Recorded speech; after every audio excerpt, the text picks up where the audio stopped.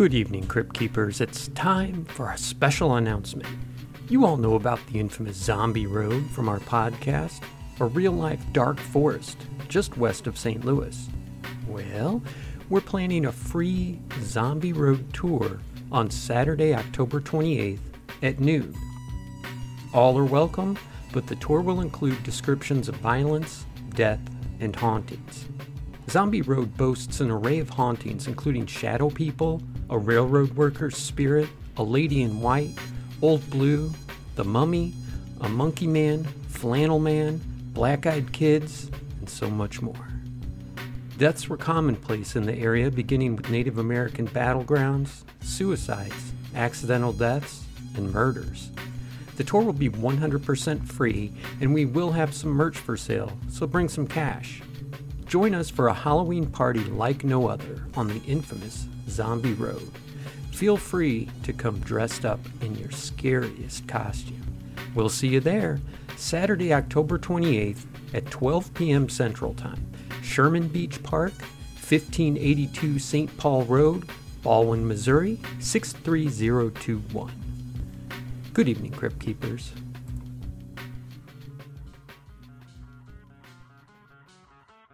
It is dangerous, but not in ways we've even begun to imagine. The way it will hit us was with things we're not thinking about. All right. Good evening, Crypt Keepers, and welcome to a very special edition of Cryptique. I'm joined as always by everyone's favorite AI, Ryan. What's up? Sometimes I do feel a little bit artificial, but my intelligence is purely organic. Well, didn't expect a comeback, did you? Well, I was going to say sometimes I feel a little intelligent, but that's as close as I get. So we have an amazing show for you guys tonight. But before that, Ryan's going to tell you what you need to know. Yeah, you guys know the drill. If you want to help out the show, please interact with it somehow, wherever it is you get it, whether that's Apple Podcasts or Spotify or whatever your platform is. Rating it, commenting, sharing, subscribing, all those things help tell the algorithmic overlords that it's a good show and probably some more people should hear it. But if you really want to help out, telling somebody who you think might like it is the best way for the show to spread naturally. And if you want to tell us what you think about it and request new topics or suggest another guest, you can do so at cryptiquepodcast@gmail.com. And you can check us out on pretty much every social media platform. I'm sure they'll all be in the show notes. But should we just get into this? Yes, let's get into it. Tonight on Cryptique, we're welcoming Dr. Eric Haseltine. He is an author, futurist, and neuroscientist. He's held several senior executive positions in private industry and the public sector.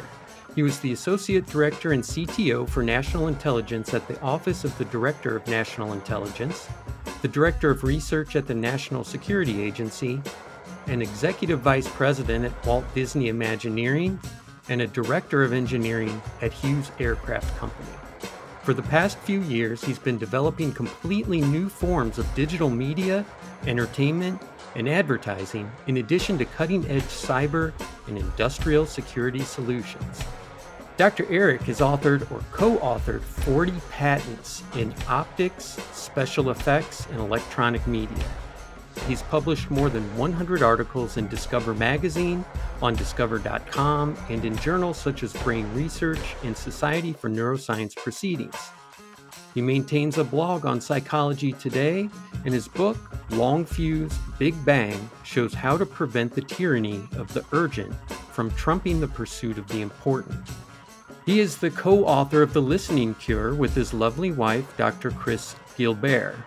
His website, if you'd like to follow along, which I highly suggest, is drhaseltine.com, and there is no period. It's just drhaseltine.com. You have Brain Safari, Long Fuse Big Bang, The Listening Cure, Spy in Moscow Station, and Riding the Monster. Welcome, Dr. Eric Haseltine, to Cryptique. Thank you. Great to be here. Doing great. We are just so stoked to have you on the show. I did want to ask real quick, did they get the wrong guy for the Dos Equis commercials? Because your background is just absolutely fascinating. Do you get the reference? You can call it ADHD. Well, that works. So yeah, I don't know if you're familiar with the commercials. They had a guy saying he was the most interesting man in the world because he'd done this, and this, parallel park the train and all that fun stuff. But man, you had to be right up at the top there. Can you tell us about your background? Well, I'm a neuroscientist gone bad. After finishing a postdoc at Vanderbilt Medical School, where I was researching in neuroanatomy, I went into industry and worked at Hughes Aircraft for almost 13 years. And we were developing what is now called virtual reality. Back then it was flight simulation. But all the basic technology, the computer graphics, the displays, everything was developed for the military for flight simulation. And I was deep into that. And in the early 90s, I saw an opportunity and I moved over to Disney, who wanted to get into what we now as VR today. And I did that and ended up running their virtual reality studio, and then eventually running R&D and technology for the whole company. And that was a fun job. But when 9/11 happened, I moved over to the NSA to basically take the same job running R&D at NSA. And because the intelligence community continued to have issues sharing information, Congress created the Office of Director of National Intelligence to oversee the whole enterprise. 17 intelligence agencies, if you can believe that. So I got promoted to Associate Director of National Intelligence, and my remit was technology. So on paper, I was head of science and technology for the whole enterprise. I say that because I did have some authority on the budget. If people ticked me off too much, I could make trouble for them on their budget, which I did on occasion, particularly with CIA. I had to take a lot of money from them to create IARPA, which is the intelligence version of DARPA. And that was painful, but we eventually got it done. And then I left the government as a full-time employee in 2007 and started work doing a number of things, working for Disney again as a contractor and working for CIA as a cyber analyst, focusing on a particular large Asian country. What could that be? That's just amazing. I mean, you were a soldier too, right? Well, I was what's called a combat support officer. I was not in the military, but my bosses were all generals, and the people under me, half of them were military. And I wore a uniform and carried a gun overseas in Iraq and Afghanistan, but I was not technically in the military. Gotcha. Can you tell us, and if you don't want to, I totally understand or can't, tell us about some of the patents that you've developed? Well, actually now it turns out I have about 70. Oh, wow. And the bulk of them were at Disney, mostly in visual effects, graphics, and optics. We did things like Disney's California Adventure. There was an invisible hand writing on the wall. And we did that with UV lasers on phosphorescent paint. So you couldn't see the laser that was calligraphically writing the image. It was things like that. I patented a lot of the virtual reality, all of the virtual reality headsets that Disney did, that they either brought to market or didn't. I pretty much was involved in all of them. Most recently, the head-mounted display that we used for Jedi Challenge, which was the augmented reality lightsaber. It was very successful. It was a see-through head-mounted display. I designed the optics for that and did the basic patents. And then more recently, I'm involved in working with the government doing new technology for improving ship repair. And that's a strange one, but it basically uses kind of standard physics to help them weld in the right place so they don't set fires. Okay. And so I have a bunch of patents on that. I'm still filing patents even at my advanced age. Well, you've come up with just some amazing stuff. And originally I wanted to focus on AI, and we can go into whatever you want to talk about. But I do want to get into some of the other stuff you do. But let's start with AI. Is AI posting like ad campaigns, and I guess that's kind of a nice way of saying kind of fiddling, maybe sending out emails as bots and stuff like that. Is there AI ad campaigns going on, whether it's for a politician or possibly from another country, kind of forcing their way in and trying to get a candidate elected? Well, first, we need to define some terms. Most of what people called AI was really machine learning, which basically the way it works is you show a machine learning algorithm a ton of examples. Say face recognition would be a good one. Or to the question you just asked, suppose I'm typing a Google search. Mm-hmm. How do they target a set of returns that come from the search that are going to uniquely satisfy me? Mm-hmm. So they've looked at all my past searches. They've looked at what's going on in my email account. If I have Gmail, they've looked at all my social media accounts. Mm-hmm. And based on that, they can surgically target ads and content to you. But it's machine learning in the sense that it doesn't make its own decisions, really. It was just trained by a human that this is good, this is bad, this is good, this is bad. And over many trillions of examples that have been thrown at it, if it sees something that's similar to what it's seen before, it will come up with a certain answer, like, okay, here are the Google returns and the ads that are going to be pushed to you. Mm-hmm. You could call that AI. It's machine learning. Okay. When you talk about what us in the business call AI, it's more open-ended. Okay. And a good example of that is a generative AI like ChatGPT or similar large language models. Mm-hmm. There, instead of getting a prescribed narrow set of outputs, like Google search returns, from a constrained set of inputs, mm-hmm. you don't really know what you're going to get because the AI on its own is going to come up with an answer.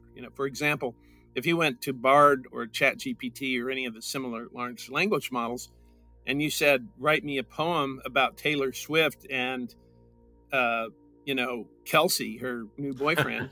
Sure. In the style of Robert Burns, it would do it. Mm-hmm. And so there, it's not doing a very specific, narrow task based on the way it's trained. It actually comes up with completely new stuff that nobody, including it, knew that it was going to do. And so there is an important distinction between ML and AI, in that AI starts to look more like a creative entity that understands, or at least acts as if it understands, kind of deep semantics. Mm.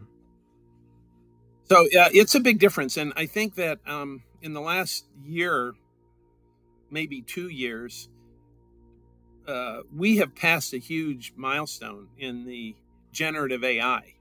Mm. The first big breakthrough in machine learning happened about 10 years ago with AlexNet, where classifiers using convolutional deep neural networks were able to do better than humans at saying, is there a cat in that image? Is there Doug in that image? And so forth. That's machine learning. Okay. But just in the last year or two, we've had a breakthrough in true AI, where if you get on ChatGPT or Bard, Google Bard, it passes the Turing test. You really wouldn't know that you're not talking to a human. It really understands you. It remembers what you told it several questions before, just like you were having a conversation.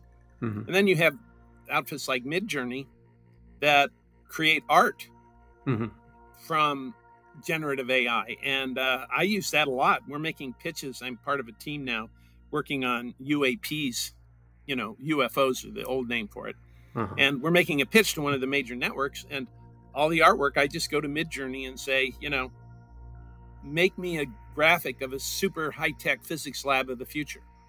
And it does it. It's amazing. Yeah, it's amazing. So I think we're in a new era with the generative AI.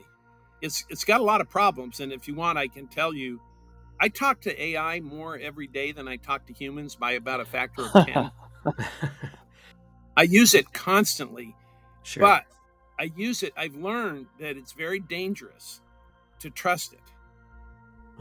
You should not trust it. In fact, I've told it to its face it was a liar, and told it not to confabulate, and it confabulates anyhow. And it apologizes when you confront it, but it keeps doing it. We all know people like that. Let me read you what happened with yesterday. I shouldn't mention their name, but let's just call it a ChatGPT. I accused it of lying to me. And it comes back and it says, I understand that you are concerned about my tendency to confabulate or to make up false memories about software function calls that do not exist. I am aware of this problem, and I am working on improving my ability to avoid it. So it says, yeah, I'm a liar. I'm sorry. That's interesting. I can say, just real quick, I use ChatGPT a lot, and I have used it when I'm working with specific programs where you go to their help site, or you click on help and you say, I need help with this. And it's like, well, look through these 150 articles and see if you can find it there. And I go to ChatGPT and say, hey, how do I speed up a frame in Vegas Pro 20? And it gives me like 4 directions, and it's right on point. And it's just, I can't believe that it's not on every program that's out now. That's the future. But you've been lucky. See, I've learned that when I ask it a question, I say, prove your answer with a citation and a copy paste of the actual text from the actual document. Oh. Because I don't trust it. It lies, and it makes stuff up that's very creative and sounds like it's right, but it invents libraries that don't exist. It invents function calls in libraries that don't exist. And so I'm really making it trust but verify. And if I don't do that, I was just going to say, I think Microsoft talked about that in their recent keynote when they were talking about their new AI assistant, that you would be able to go to a website, say an academic article, and ask it for a summary, but then when it tells you, this is the gist of this section, you can ask it, prove it. Show me where you read this, and it's supposed to be able to highlight specifically where they said it. And they'll have paraphrased what the article actually said, but it's supposed to be able to really prove it. Well, I did that today, and it gave me a table from a library document that wasn't in the document. It made it up. So even when you tell it to lie, not to lie, even when you tell it, give me the proof and show me the actual text, it will make it up and lie to you. And when you when you confront it, it'll say, oh yeah, I'm sorry, I'm still under development. Yeah, I had a recent experience that was like that, and I've used ChatGPT for my business in kind of a similar way you were talking about using Midjourney. I had to make business posts every so often on social media, and I have to find a new way of saying kind of the same things every couple of weeks. So I would use the one, Midjourney or Dolly to come up with artwork, and then I would try to have it on ChatGPT come up with a way of saying whatever it is I'm trying to promote in a certain style. Say this the way Jerry Seinfeld would, or act like you're one of the guys from Always Sunny, something like that. And it's great for kind of creative applications, and it's even helped me with certain programming tasks where it'll find really simple typographical errors that Visual Studio or something like that won't necessarily catch. Yeah. But then I dropped a bunch of notes into it, and I've done this before. I was working on a lease with my lawyer, and I dropped all this information in these different chunks, and I could go back and ask it on what page does it discuss this, or where's this section, and it would reliably tell me. But with a set of notes that I recently gave it about a book that we're covering on the podcast called The Vertical Plane, I asked it for a summary. What happened at this point in the story? And it started giving me details that I knew didn't happen. And I asked it, why are you saying this? And it says, oh, I'm sorry for the mistake. Yeah. I realize now that this item did not come from this character's father. It was borrowed from this university or something like that. But it's really strange. I hadn't noticed it doing that before. And the fact that it gave me an apology and said, I just made a mistake, I made that detail up, was really strange. Just really oddly human. Yeah, it does. The thing is, here's the way I would sum up the generative AI today. It's more useful than not, right? But barely. In other words, it's worth it. It's valuable, but just over the line of being not valuable because of all of the problems with it. But I think that we're in the infancy.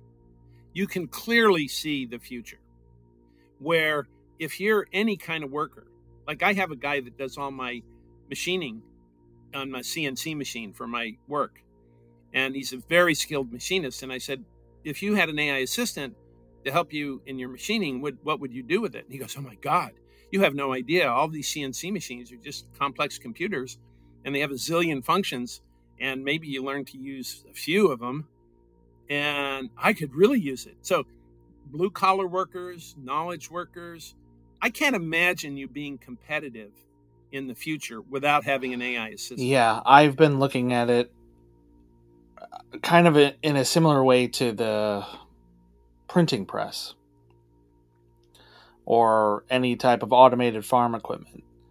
It will probably eliminate quite a few jobs or change the way they look, but the only way to keep ahead of it is to learn to use it. To learn to use it effectively.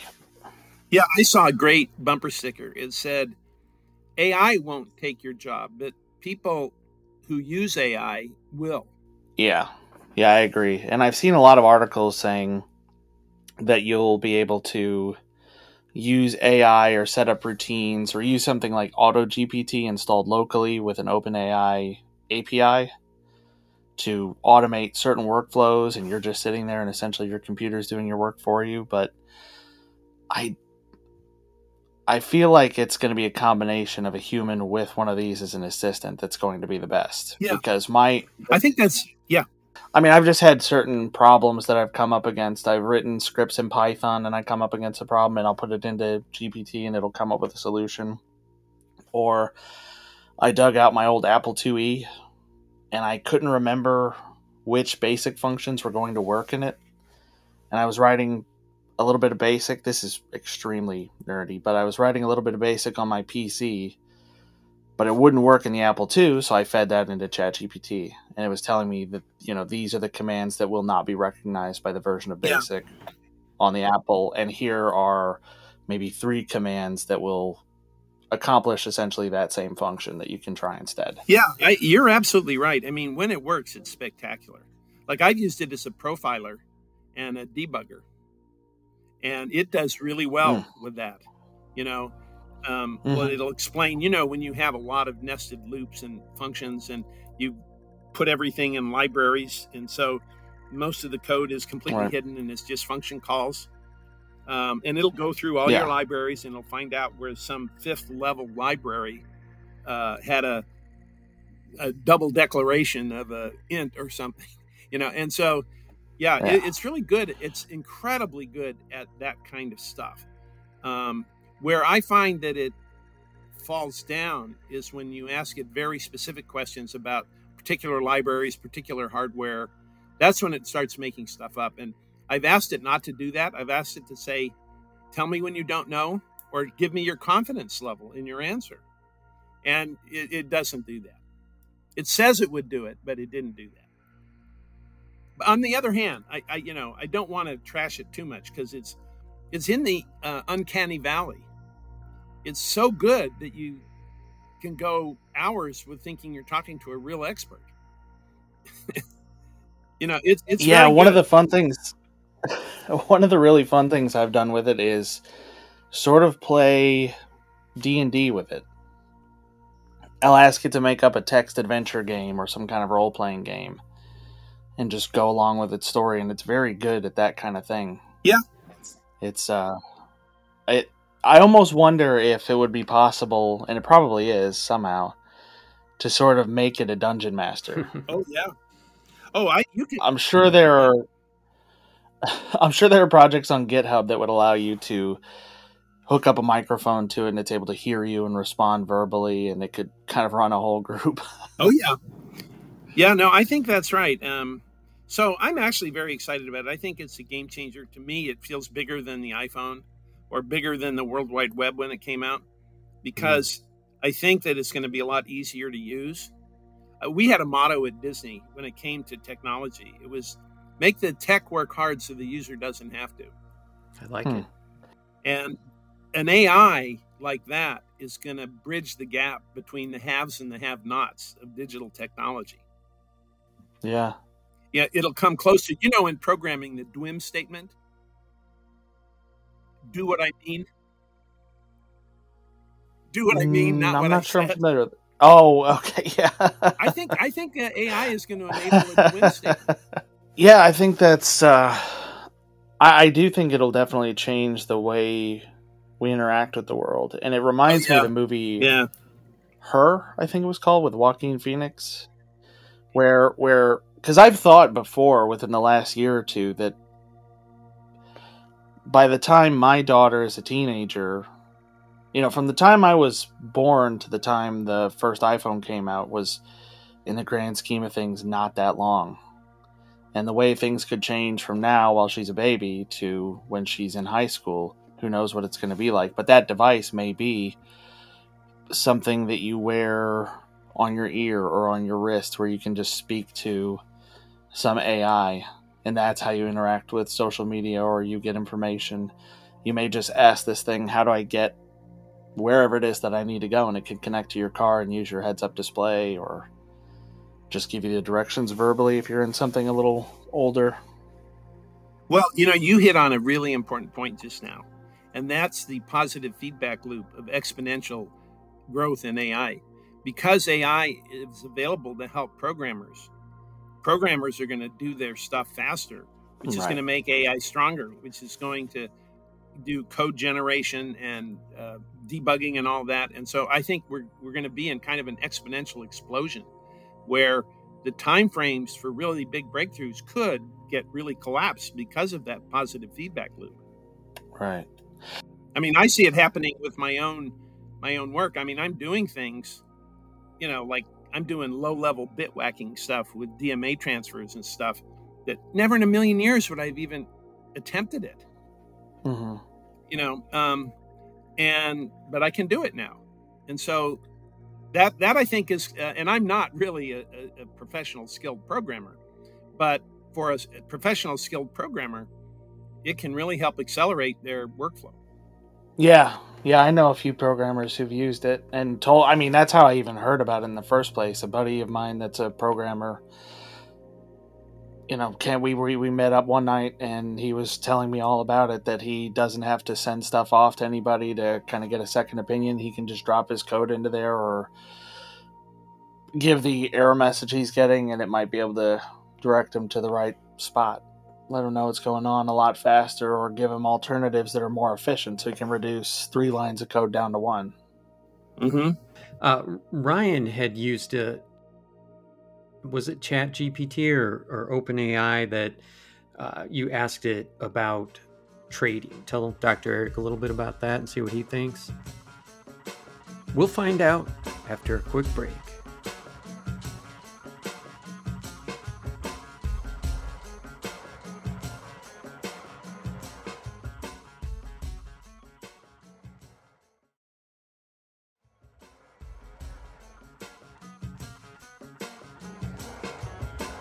Welcome back, Crypt Keepers.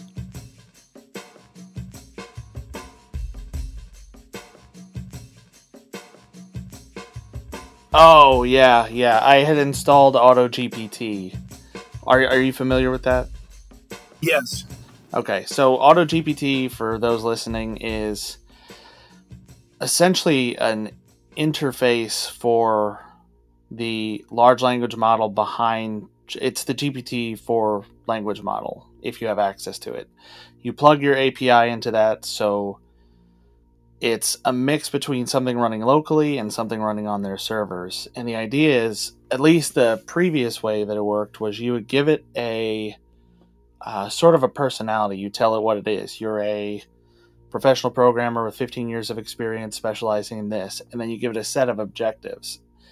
And it will generate prompts for itself and start different instances of GPT 3.5 or 4, depending on which it needs, and try to achieve its goal. But you can put it in essentially an unmanaged mode where it can, ordinarily you would have to approve whatever it's planning to do. And I had it in unmanaged mode, just saying, analyze these penny stock sites and tell me what I should buy today that I should sell in a week. And I left it alone for too long. And by the time I came back, it was trying to sign up for accounts with trading companies. It was opening up Chrome and trying to do that.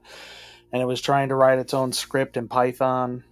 And I've seen a lot of stories about this on Reddit and in some of the comments on GitHub, that if you leave it alone, it kind of it does what you mean. Like you were saying, it knows that you want to make these trades, so it kind of thinks, well, I'm just going to do this for you. This is the next logical step, and nobody's stopping me. Well, it's very much on the spectrum. People on the spectrum take things very literally. There is no such thing as an analogy or an abstraction. It's literal. Yeah. Right?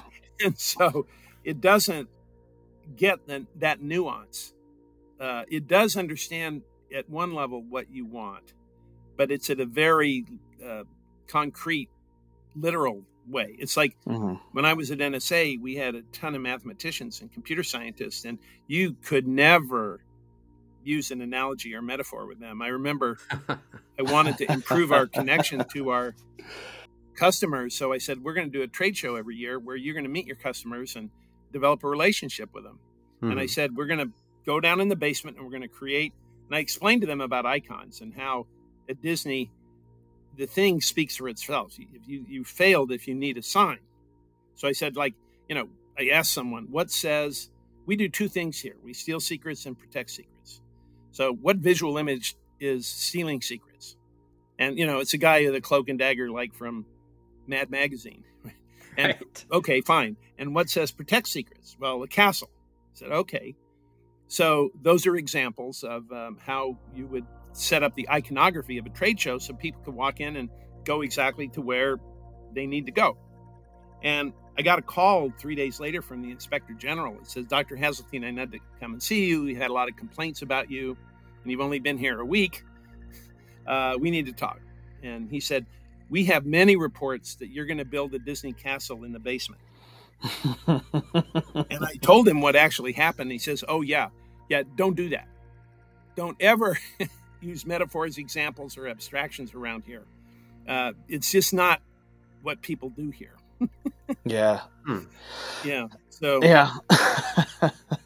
Well, and I think that what we were talking about kind of goes back to Jay's question earlier about using AI for political or business purposes. And correct me if I'm wrong, Jay, but I think what you were asking was more along the lines of are a set of AI tools actively being used to influence politics? So seven labs being used to kind of synthesize a voice based on samples, and then things like Midjourney and DALL-E being used to generate images, and then GPT and these being used to sort of adaptively send out text that is... I mean, it's so quick with GPT to say, I need you to do it this way, I need you to respond to this thing, and it can come up with something so quickly that can be localized. It can use colloquialisms for the place that it needs to be. It can address certain issues that are important in one particular area or at a particular time. Yeah, I can tell you for a fact it's being done big time by Russian intelligence. And I have someone in my LinkedIn who I know is a shill for Russian intelligence, information ops. And so what he does on his channel is he shows you videos that have been released by hacker groups in Russia that are really affiliated with the government, the Bear Group and so forth. And I've looked at some of those, and he talks a lot about deep fakes. And this is fascinating. It's something I never would have predicted. Russian intelligence is doing deep fakes of Vladimir Putin. And it's putting him in a very positive light. For example, it shows him in a classroom with one student, Joe Biden, lecturing about the sexes. And he said, there's males and there's females. And Joe Biden, shows him a chart of sexes in America, and it's like 39 flavors. And Putin comes and he takes the paper and he tears off a little corner that says male, female, and he gives it back to him and crumples up the rest of it. Yeah. And it's really Putin. I mean, you wouldn't know that it isn't a real live video of both of them. And it's a complete fake. So we always thought that deep fakes would be used to do bad things with your opponent, like the Russians or something. But they're doing it to themselves on purpose. Yeah. Which is fascinating, but it's absolutely being used for that purpose. Well, and I worry about sort of editing the news that we see and the facts that we consume. I think it's not a good idea to believe what the media says unless you can see it through multiple sources and they're all kind of saying the same thing. But even tools as simple as Magic Eraser on an Android phone shows that it's really easy to remove what you don't want to be in a photo. That's right. So the way that footage can be edited, sound can be edited. I mean, I've even just been reading some articles talking about how important it's going to be to physically archive media, books, tapes, records, whatever it is, because whenever or if ever a more authoritarian power came into place, censorship would be so easy, considering that we rely on digital sources for everything. Your movies, books, podcasts, whatever could be edited in the cloud, wherever it is that they're stored, and you would never know. Classics could be completely changed. Yeah. Kind of like Man in the High Castle, with the film strips. Yeah, that's very true. I think that, what we're going to see is any tool that man has and humankind has ever developed has been used for good and for evil. It's just the nature of the beast. Even nuclear power does some very good things in generating power to, electrify homes, but it can do some really, really bad things too. And AI is no different. Humans are tool users, and they'll use tools for whatever end they have. Yeah. Yeah, that's true. And there's always a fear of, if we don't weaponize it, someone else will. So we've got to be ahead of them. There is an aspect to AI that I'd like to discuss a little bit, and forgive me for getting a little philosophical or metaphysical even, but I've always, as a brain scientist who is very interested in evolutionary biology and evolutionary psychology, what parts of our brain develop scripts the way they did, like cognitive biases, because of selection pressure during evolution. Why do we have cognitive blind spots?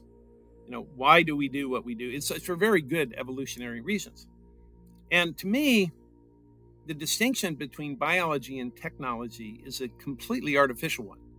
I mean, when you consider a turtle, it uses biology to make its house, its shell. We use technology to make our shell, but both serve a biological purpose. And so, in a sense, there is no such thing as technology. It's all biology. Mm-hmm.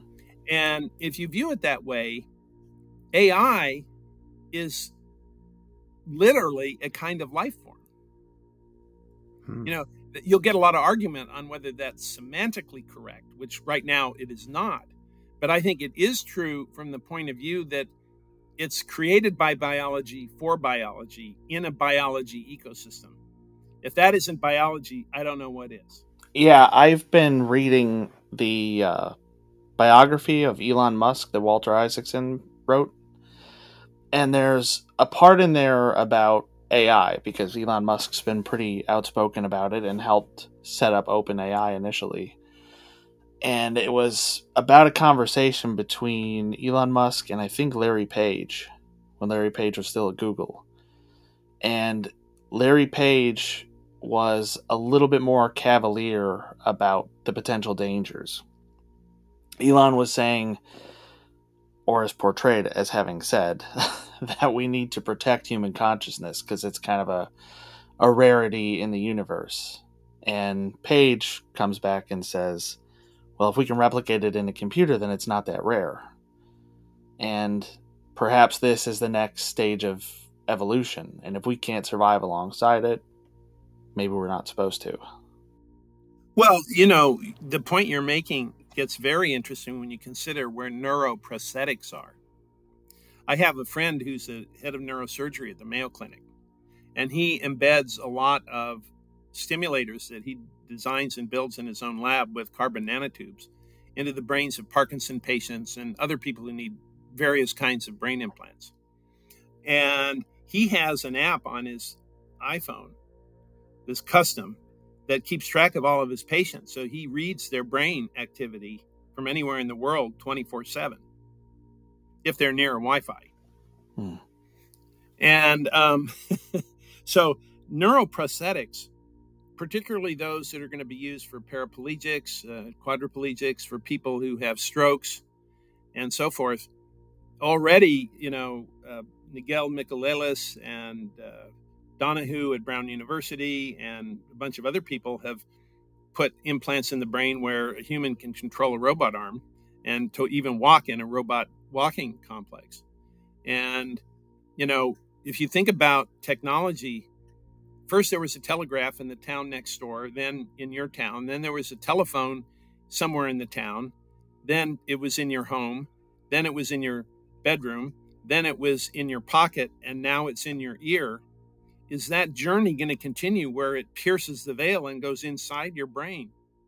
And the answer is, well, this is what Elon Musk is doing with Neuralink. Right.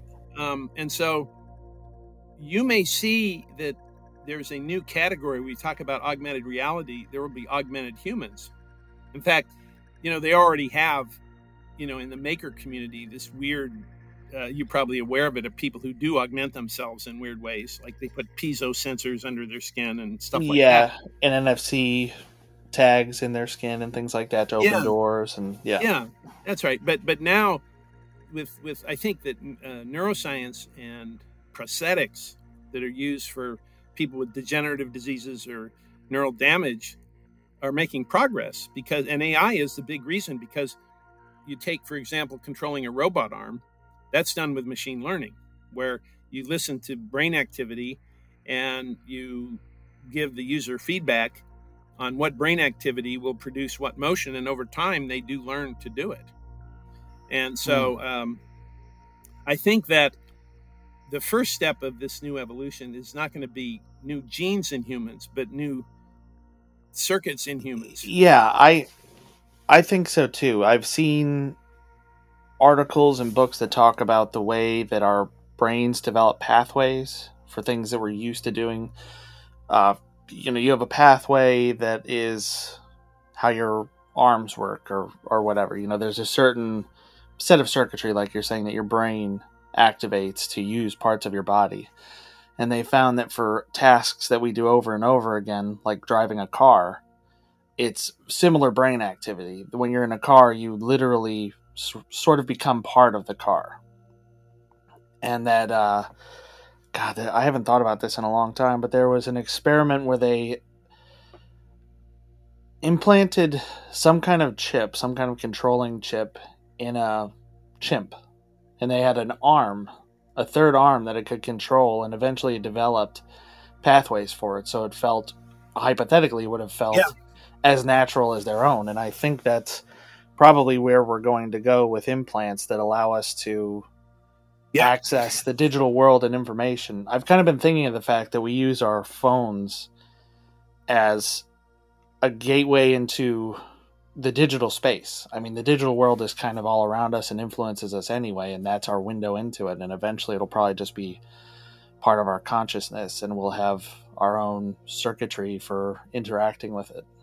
Yeah, that's right. The research you're talking about was Miguel Nicoleles, who it was actually a rhesus monkey. But the fascinating Mm, thing was the way they first trained the monkey was to play a video game with its virtual arm, right. and then they switched over to the real thing. And the fascinating thing was the monkey then literally knew how to control three arms at once, not just two. Because originally what they did is they wrapped the left arm, close to the body so it couldn't use its real left arm, and it had to essentially create its own new left arm using this machine learning thing that senses brain activity and controlled the robot arm to play a video game.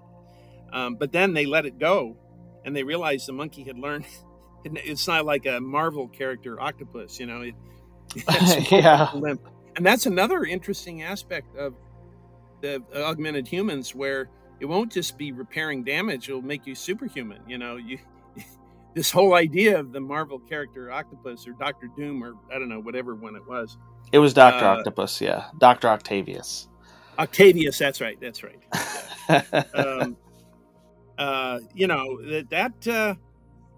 going to be possible. And, and I do think we're in an era where things are going to start to change faster. And it's fascinating because law and policy and ethics always lag technology. Yeah. And so we're going to have a lot of friction where the people who can do it will do it. And it'll be too late for those who want to stop it because they don't understand it until it's too late. Yeah. Yeah, you may not understand the implications until something's already happened. Yeah, for example, I've already gotten lazy when it comes to search. I use the AI to search for me, so I don't have the million or none problem, and I don't have to sift through a bunch of articles. It does that for me, and it brings to me what I want. And so it has become my new Google search because it's much better at searching for me and separating the wheat from the chaff. And so I've gotten lazy, and it was always good for me to search, sift through stuff that had stuff that I didn't want because I stumbled on new factoids that were later very useful. Yeah. And now I don't do that anymore. It just gives me what I want, so I don't stumble on things I didn't want that are probably better for me. Yeah, I've been doing something similar. I fairly recently switched. About every time I get a phone, I switch between iPhone and Android just to keep up with it. And I've been playing with Bard and the new AI features because I signed up for the beta pretty early on. And it will offer to, or you can ask it to summarize a web page or an article. And there's a lot of times where I'll pull up an article that's interesting from Forbes or The Verge or something like that, and I'll just hit summarize this for me, as opposed to reading 4 or 5 pages. Yeah. So I probably miss a lot of the context, like the contextual information around it, but I get the main bullet points, which is probably not great, but also not the worst thing in the world. Yeah. Your stock trading story, I think, tickles a very interesting issue, which is, AI went from doing, machine learning type of classification tasks, simple inputs to simple outputs, to generative AI creating its own thing. And when you ask it to, and you can see very quickly AIs are going to do things that you didn't ask for, but that it believes you are going to want based on its understanding of you. Yeah. And so you didn't ask for it, but you're going to get it. And, you had a little bit of that already. But I can see that happening quite a bit, which is, it's kind of like the Radar O'Reilly from MASH. Mm-hmm. Yeah. Who knew what Colonel Potter wanted, or Colonel whatever his name was. Yeah, Potter. Yeah, but before the Colonel did. So that's what's going to happen. It's AI is going to be Radar O'Reilly. Well, let me ask you this. If we can have a monkey that can learn to control a robot arm with a sensor that's put in its brain, how far away would we then be from being able to control the monkey with, sensors that we've put in and things like that? Oh, we already are. In fact, this kind of thing was talked about 40 years ago in a book called Brain Control by Elliot Wallenstein, Okay. where, Isaac Asimov wrote about this, where the guy died of addiction when he had an implant that gave him pleasure reward in his brain. And this has already been done. In fact, when you look at the way militaries use some animals like dolphins, for instance, but there are other examples too. Mm-hmm. One of the ways is just operant conditioning. Another is they addict them to heroin, so they keep coming back. That's pretty evil. Yeah. Yeah, that's pretty bad. Of course, the Americans don't do that. Yeah, we would never do anything. No. Like that. And then, but We're there the are good definitely, guys. I have seen cockroaches remote controlled with neural implants to their abdominal ganglia. And so that is already being done, where you remote control, you basically create a drone. There was a famous CIA case called Cochlear Kitty. I can talk about this now. With the CIA they knew that these KGB senior guys had lunch and played chess together in Gorky Park. So they hit upon this idea to put an electrode in the cat's cochlea to pick up what's called the cochlear microphonic. So it's an electrical signal in the cochlea that's exactly like a microphone. And then they put an FM transmitter under the skin of the back of the cat, and they trained the cat in Russia to go to this bench and hang out and look like it was, hunting mice or something like that. Sure. And they were going to go and listen in on the conversation of these two KGB officers. And everything worked. And they trained the cat to do it, and the cat was crossing the road and got hit by a taxi and killed. Of course. So we're not far from a Manchurian candidate then. Well, that's right. And I think something we should talk about is the intersection of quantum physics and neuroscience. Because when you look at what's happening with quantum computing, they are moving toward larger and larger macroscopic quantum events, right? Like typically when you demonstrate a quantum phenomena like superposition in what's called a Young slit experiment, where you fire particles through one of two slits, and either they go through like a particle and they only hit one spot, or they go through like a wave and self-interfere and create an interference pattern. And you can play around with quantum physics that way. And the number of entities, particles, nuclei, whatever, for which you can do this is growing and growing, and that's an important part of quantum computing. And what's happening is you're getting sensors to sense quantum events that are exquisitely sensitive. Right now, a lot of them are superconducting, but if we get room temperature superconducting someday, it will be a great game changer in what we're talking about, because then you'll be able to sense very accurately, very deep signals from the brain using the magnetic component of the electromagnetic field. And we know that this works already. There was a thing done where they did a thought transfer between someone in France and someone in India by email. So they had a transcranial magnetic stimulator on the occipital cortex behind the back of the skull. They had a squid, which is a superconducting pickup on the frontal cortex. And they had someone think thumbs up or thumbs down, turned it into an email, sent it across the internet, and it stimulated the back of someone else's brain. So someone thinks something in their frontal cortex, it gets sent over the internet, it stimulates a superconducting TMCS and causes a light flash in the brain of someone else. It has happened. That was 10 years ago. And so you can't put squids on people, because you can't do, that kind of cryo practically. But if you get room temperature superconductors, we're going to see revolution in brain computer interface. And that, I think, that's the missing piece. If we had that, we would be able to do a lot of these things. How far ahead is military AI? Because we hear all the time that they're 30 years ahead, 50 years ahead in this. And is that the case with AI too? Yeah, this is a question that I wanted to ask as well, because one of the things I've been thinking about is with how efficient AI can be, even just large language models. It makes me think from a security perspective, given my background. I used to work for Boeing building classified labs. Could somebody with a rack of NVIDIA A100s running some kind of AI crack the encryption on a TAC lane? And Yeah. if so, I'm sure that's something the CIA and NSA are thinking about already. And, along with being ahead of what's generally available, are they ahead of threats like this? Yeah. Well, I'm going to pick my words very carefully. I bet you have to. Let's put aside AI and just call it technology of one kind or another. Okay.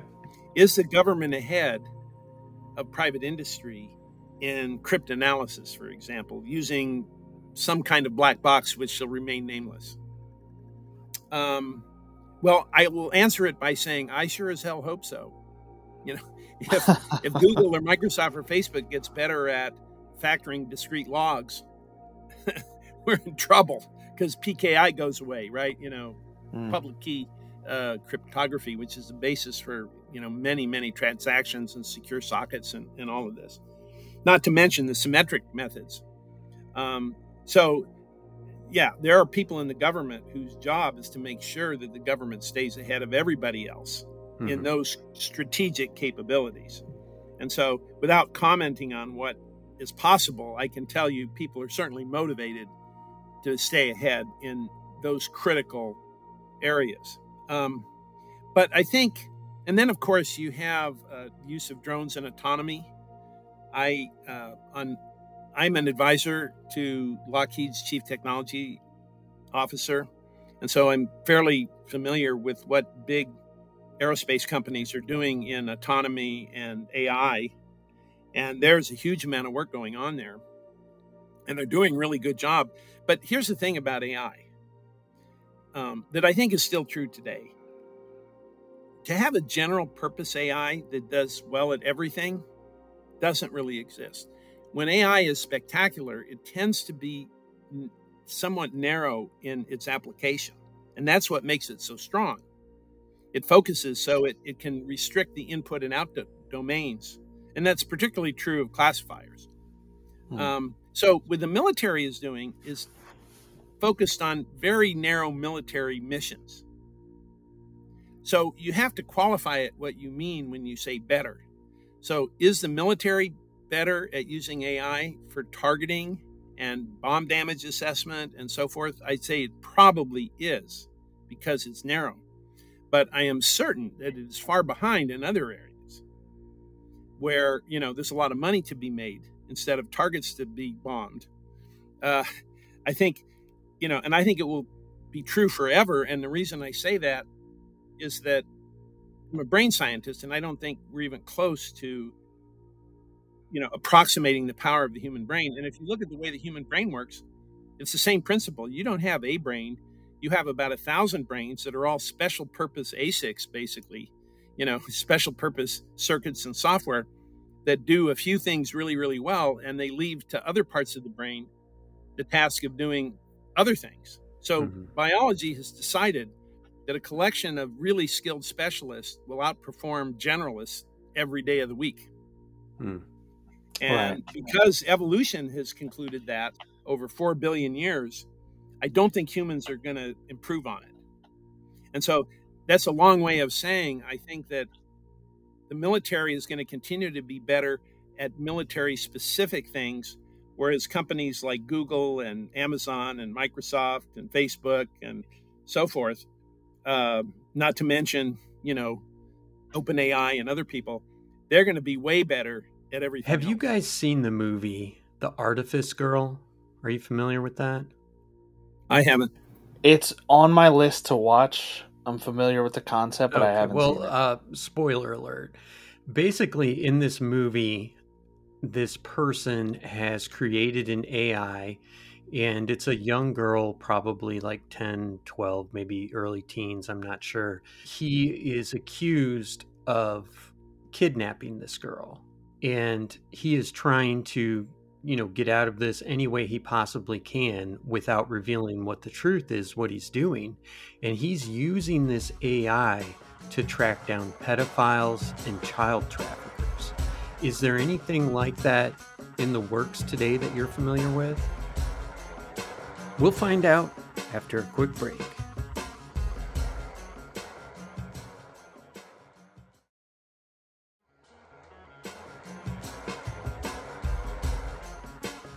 Welcome back, Crypt Keepers.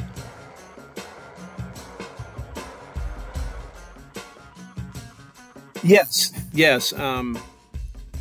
I can't get into too many details, but whether it's ML or AI is a little bit fuzzy using the definitions that I had. But to look at the dark web, for example, if you lurk in the dark web and you look for certain patterns, either for packets, just using metadata, or you look at internals, if you can get through the onion router or whatever.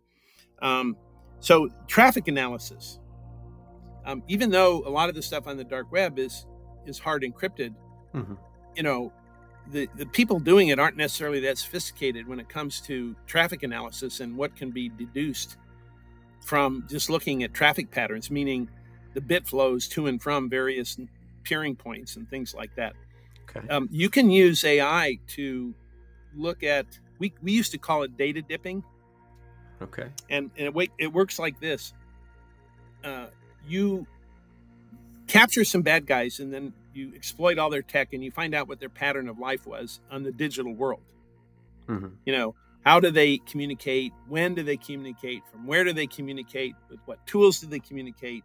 Blah, blah, blah, blah, blah. And you generate a set of observables from known behaviors. And you take that template and you dip it in some virgin data and you pull out and see what sticks to it. It's the same pattern. And that's the way you can target unknown unknowns. And that kind of approach is, this is used in the commercial world, obviously, for advertising, marketing, and customer relationship management. It's already being used. But the data dipping is really a ML, AI kind of technology. And yeah, absolutely. There are entities, I believe, that are using that kind of thing to get ahead of some of these bad actors. Oh, I hope. Yeah, I was about to say this sounds a lot like market research, which I studied in grad school, and a lot. Yeah. I mean, a big part of the problem was just being able to collect enough data to analyze. But we would use an API for Twitter back when you could do that. I don't know if that even exists anymore. I don't think so.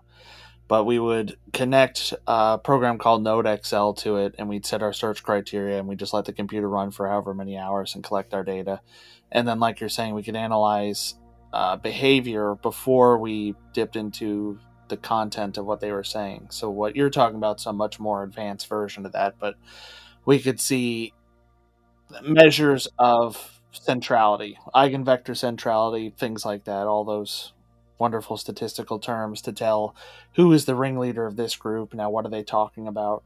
And we kind of used it to analyze political campaigns and groups and see what people were coming together on. And we also looked at certain brands and what they were associated with. And it was interesting stuff. But yeah, kind of creating almost like a probability model for do these criteria, behaviors, characteristics make somebody more likely to be whatever it is you're looking for. Yeah, I would say that for sure law enforcement and the good guys are going to use this. But unfortunately, what usually happens with technologies is the first power users are bad guys. I mean, look at porn, and that's a fascinating thing that's probably beyond the scope of this family show. But is AI being used to make money in the porn industry? Duh.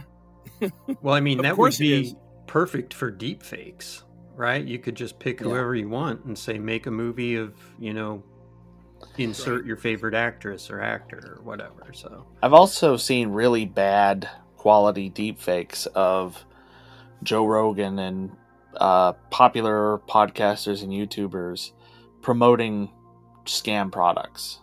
Yeah. I mean, they're very obviously fake because the voices sound so modulated and the movements look so unnatural. But I mean, that's where they're at now. Where they're going to be in 5 or 10 years.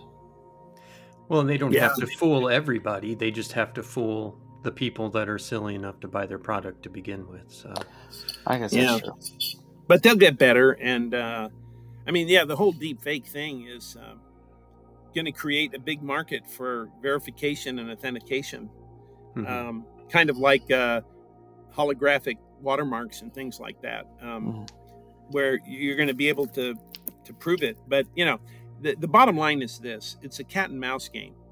That whatever the good guys come up with, the bad guys will figure out a way around it, and it'll go on forever, just like with hacking. Now, you had told a story that really hit home. I heard, I can't remember if I heard this on Coast to Coast or another podcast that you were on, but I guess he's my second cousin. His grandma got a call, and they said, you know, this is whatever police department, and we have your grandson here. Here he is. And they played his voice saying, That's right, something like, oh, I'm you know, I got arrested, I'm innocent, I just need you to Venmo this money over to, you know, pay my bail. And they called their son, and they're like, he's sitting right next to me. So tell us about that. Yeah, the first instance of that was a kidnapping, or a virtual kidnapping, where they, you know, scoped out a family, figured out they had some money, and figured out who didn't live at home, and said, okay, we've got your daughter, and here she is. We'll let her talk to you for 10 seconds, and she screams with lots of emotion, and it sure as hell sounds like the daughter, because, you know, there's videos and audio of that person that you can train an AI with on social media. And that has happened quite a bit, actually. You know, this is a known technique that the FBI and the Secret Service are warning people about. And so, yeah, like I say, the bad guys always get there first. Yeah, it's a shame. Because they don't have the rules to constrain them that everyone else does. They don't have corporate lawyers saying you can't do that. Or ethics to begin with, so... Well, yeah, there's that too. So, Ryan, go ahead. Did you have any other stuff you wanted to cover with AI? I'm kind of concerned about where we'll go as a species with it. Kind of like you were saying in terms of evolution, how will this integrate with us? But I also wonder how it'll affect us socially.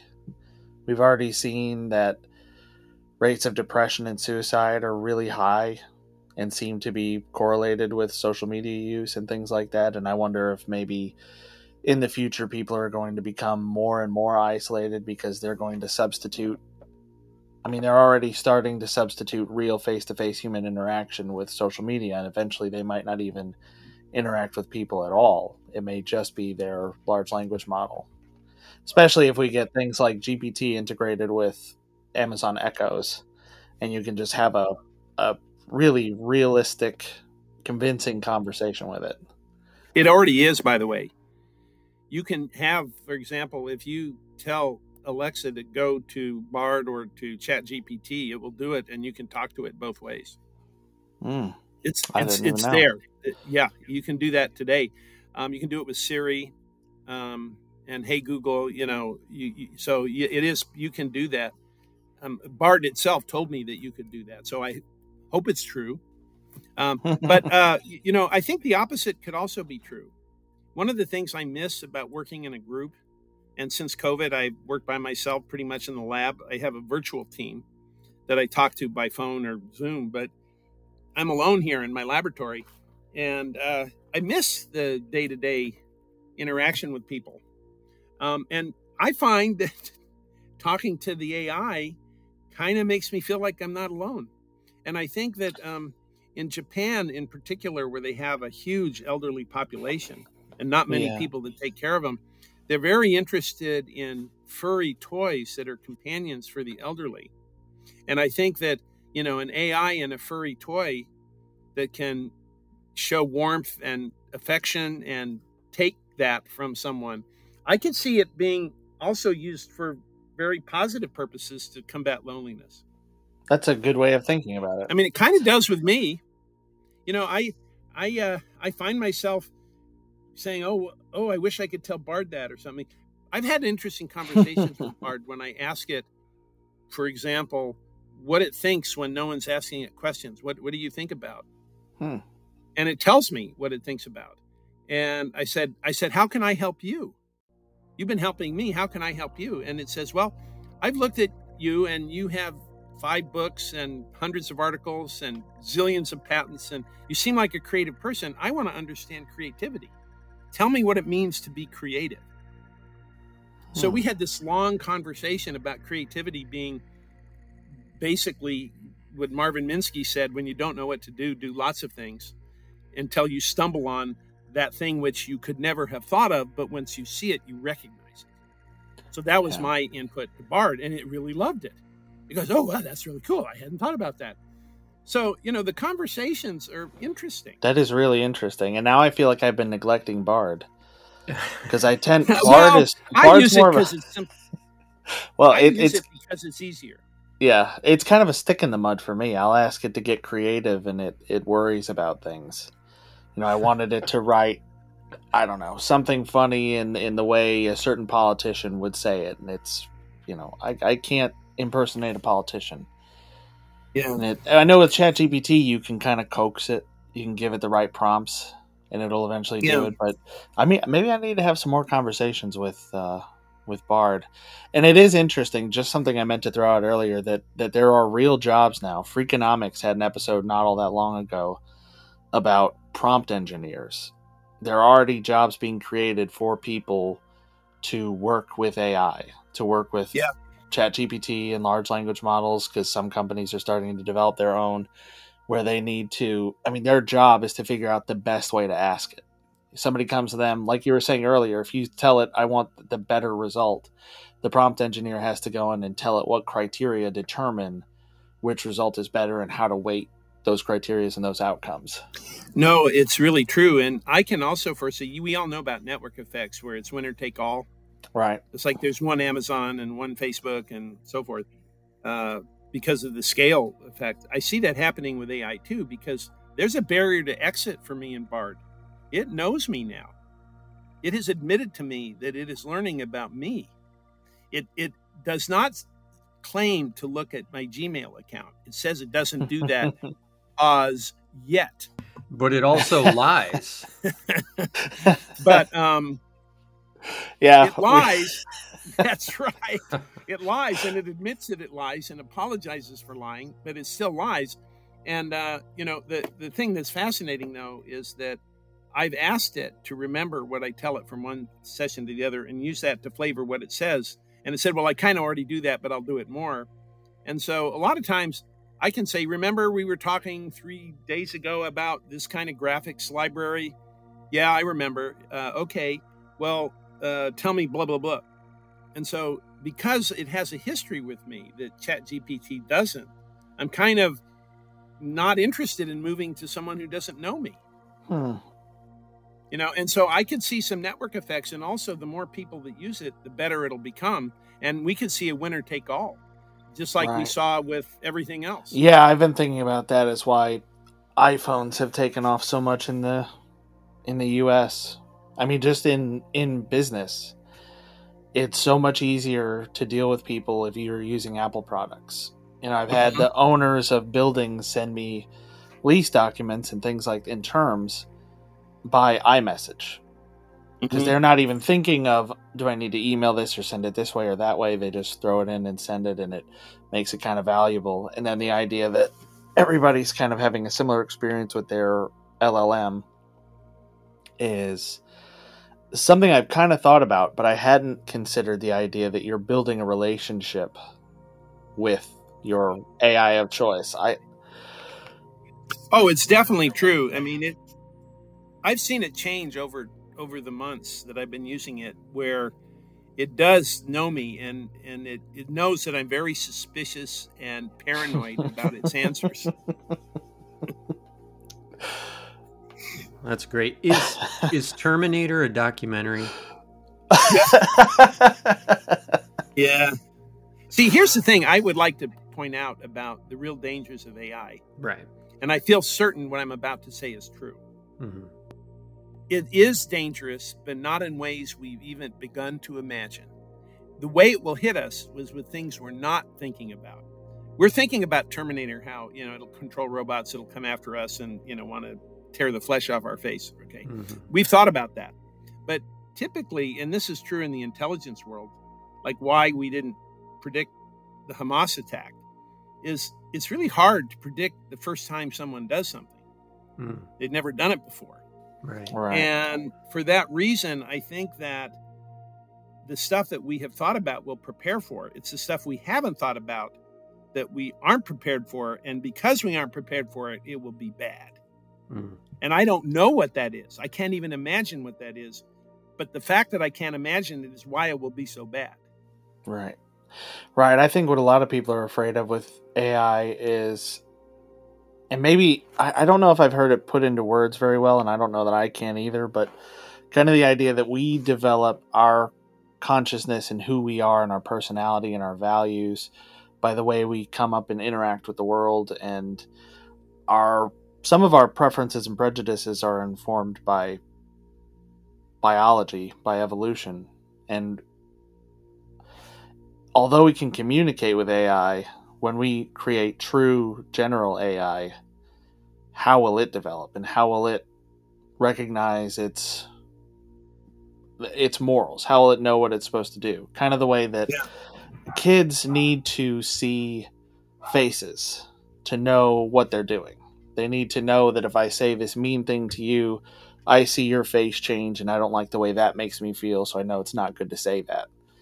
And an AI, a true AI, would have a completely different experience of the world and might end up having completely different values, as opposed to just the fear that they'll have, this tendency to run amok and try to do what they think you ultimately want them to do. You tell it, we have too few resources on the planet, help me figure this problem out, and it goes and kills a bunch of people. I mean, I think that's kind of an example that I hear thrown around a lot. It may conclude not that the resources are too, it would think kind of like an engineer. The glass isn't half full or half empty. The glass was made to the wrong specifications. And it would just say, well, it's not that there's too little food, it's there's too many people. So let's solve this problem. Yeah. Well, I think, first of all, that there never will be such a thing as general AI for the reasons that I said before, that power comes through specialization. So we will have a vast array of highly specialized, unbelievably talented AIs, one of which I believe will be like an empath bot or an ethics bot. We'll have AIs that are really good at EQ. Yeah. Because there are people who don't naturally have it that will, have an EQ module in their ear saying, ask the person how their weekend was. Look interested. Let them finish talking. That's going to happen. Like for people on the spectrum. Yeah. To kind of coach them, and so that brings up another fascinating issue of we're going to have AI cops and robbers. I mean, in the cyber arena, a lot of people are thinking about this, where the only way to combat an evil AI cyber actor is with a better, good cyber counteractor. Right. Because it's going to happen. So, yeah. Yeah, it's something that's addressed in that. I'm not done with the biography yet, but I've gotten through where they're talking about OpenAI, but that Elon Musk biography where they're talking about the motivations for creating OpenAI. And he kind of arrives at the same conclusion. We'll create an AI that we won't necessarily be able to predict or outsmart. By the time we figure out that it's beyond us, it'll be too late. And so they were talking about the thought process behind forming OpenAI being that the thing that stops a rogue person from doing something bad is good people. Good people stop the bad people. So he was saying if there's one bad AI out there, it's a good idea to have a lot of other AIs that are probably good and whose values probably align with ours. So this work should be open source, so lots of people can have AIs that are sort of independent from each other, so we're not reliant on one. and then it decides That's right. to do something that doesn't align with our best interests. Well, I'm going to accuse Elon Musk of what I call anticipatory plagiarism. That was my idea. He did have it first, but I'm now claiming it as mine. Yeah, I heard you talk about anticipatory plagiarism in your TED Talk. That was one of the last things I was watching before we got on here from about 12 years ago when you were talking about Watson and Crick. I like that. I'd never heard that before. Yeah, no, a lot of people are guilty of that where I'm concerned. Including the idea of anticipatory plagiarism. I stole that from someone. All right. Well, I think all our listeners are probably thinking along the same lines that I was when I first heard you on Coast to Coast, and we thought we were going to be hearing just all about computer stuff. But you are way, way deeper than that, and you cover a lot of awesome things in your articles. And if you guys, do you have anything else you want to talk about with AI, or can we get into some of these articles? Yeah, I'm fine. Moving on. We'll find out after a quick break.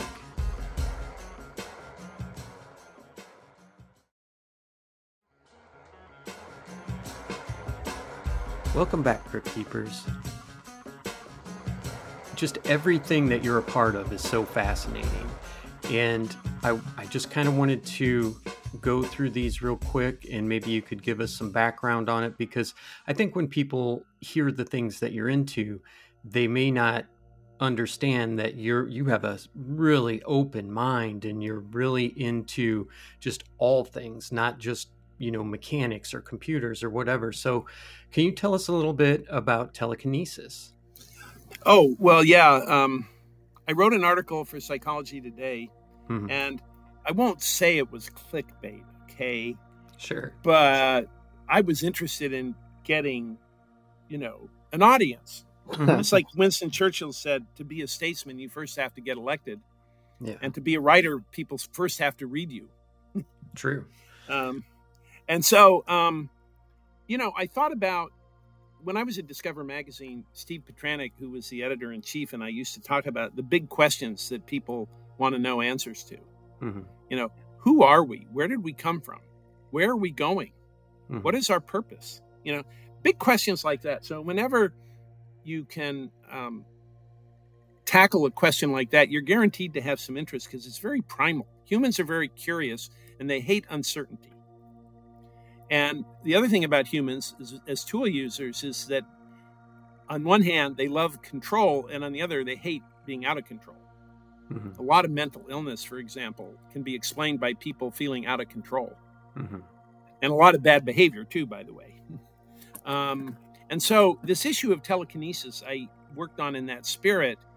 And, there really is no evidence that you can move things with your mind in the true sense of telekinesis. However, if we get into the quantum mechanical level, and I come back to quantum computers and quantum phenomena becoming increasingly macroscopic.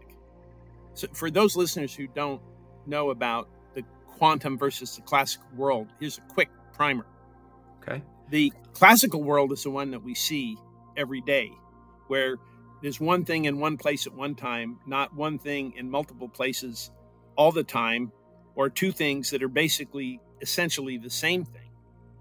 One being superposition, where things can be many places at once and in time and space. So parts of quantum phenomena can be in the past, present, and future all at once, because it's space-time, not just space. And so you have things like retrocausality, where you can do things in the future that infect the past and so forth. And then the other is entanglement.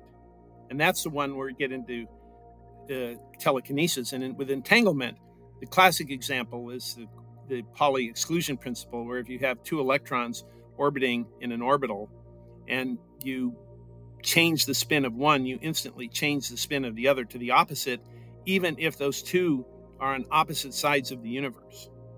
It's what Einstein called spooky action at a distance.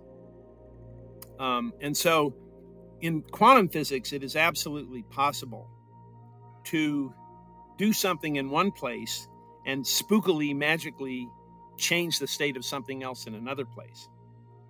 And so if it were true somehow that our brains operated at a quantum level, and there's a fascinating area of study called quantum neuroscience where people are looking at this, then if there were some part of your neurons in your brain that were entangled with particles outside your body at infinite distance, like, maybe you're made up of a water molecule that back in the day had a certain electron that got peeled off, and it went out into outer space and it's still in your brain. So there's part of you in your brain that's entangled with part outside. I mean, it's getting a little far-fetched, but who knows? So the point is that it is theoretically possible, or putting it another way, it is not impossible that when you think thoughts, it changes physically the world around you due to quantum entanglement. Now, why is this not just a weird, horrible idea? Typically, in quantum science, they say that when the quantum system interacts with the environment, it loses its quantum pureness. You have a wave function collapse, something that's in multiple places at once, all of a sudden is only in one place. Okay. And that's a collapse of the wave function if it interacts with the outside world. And a human brain is pretty messy from that. It's pretty warm. It's at 98.6 degrees, give or take. It's got a lot of heat. It's got a lot of mechanical. So maintaining quantum isolation in the way that we think of it would not seem to be possible. However, plant biologists who have looked at photosynthesis have concluded that the only way to get the quantum efficiencies from capturing a photon of light and turning it into energy is if quantum phenomena are going on that are equivalent to the way transistors work is through quantum tunneling. Remember, I said that a particle can be in two places at once. So when you have a semiconductor, some of the electrons are simultaneously across a non-conducting barrier. Okay. And that's why they call it a semiconductor. And that property of quantum tunneling is what has enabled the digital revolution. So then you come back to plants and you say, well, plants appear to do something like quantum tunneling with photosynthesis. And that's at kind of the same temperatures and the messiness of a human brain. So we have an existence proof that quantum effects are important in biology. So I'm not saying it's true. I'm just saying it's not impossible from our understanding of quantum physics that you could be influencing things outside of your brain with your brain due to quantum effects such as entanglement. And so that's a very long way of saying what the article was about. Well, it's like a poltergeist would be considered someone who's using telekinesis, whether they know it or not. But yeah, that's very interesting. And I mean, you talk about echolocation. When we hear that, we think about usually bats probably trying to, find insects flying through the air and stuff like that. But people can do that too, right? Yeah, people can. And in fact, when you get a creepy feeling someone's watching you or something, there is a sound shadow that is created when someone starts walking behind you. They absorb acoustic energy that doesn't hit you, and that. Your brain is good at recognizing negative space. So it's part of your lizard brain that wants to stay alive. That there's some really primal circuits that look for that. Or also they look for absence of noise. It's kind of like the Jungle movie when all the birds go quiet and someone says it's quiet, and then someone else says, yes, too quiet.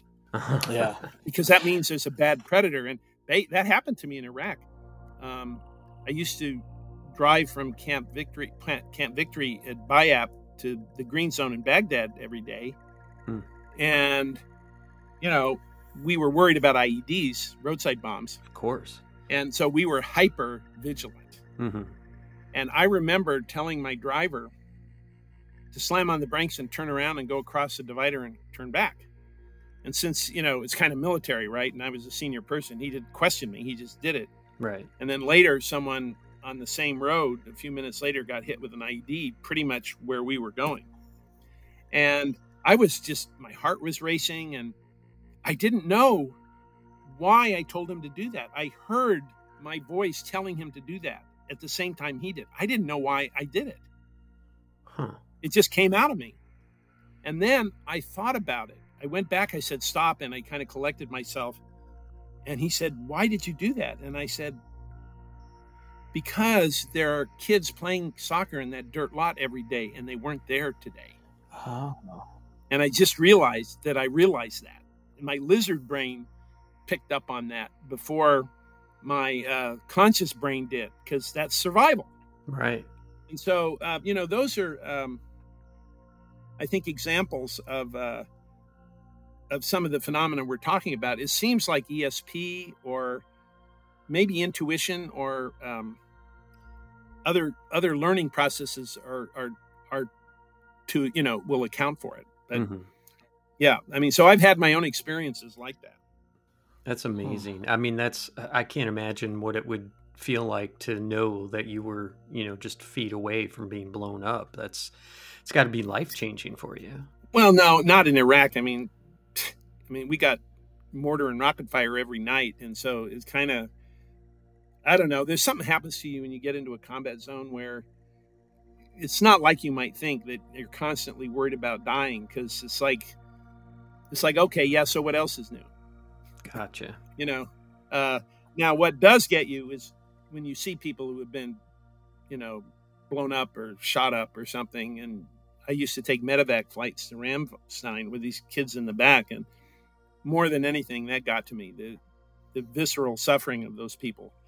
But we don't have to get into that. But I guess it all becomes normal after a while. And that's not a good thing necessarily, but I guess that's something that you just need if you're going to be there. Your brain's like, this is the only way it's going to work. So, well, just to wrap it up, people who've been there the shortest time are the safest because they haven't habituated to it, and they're hyper vigilant.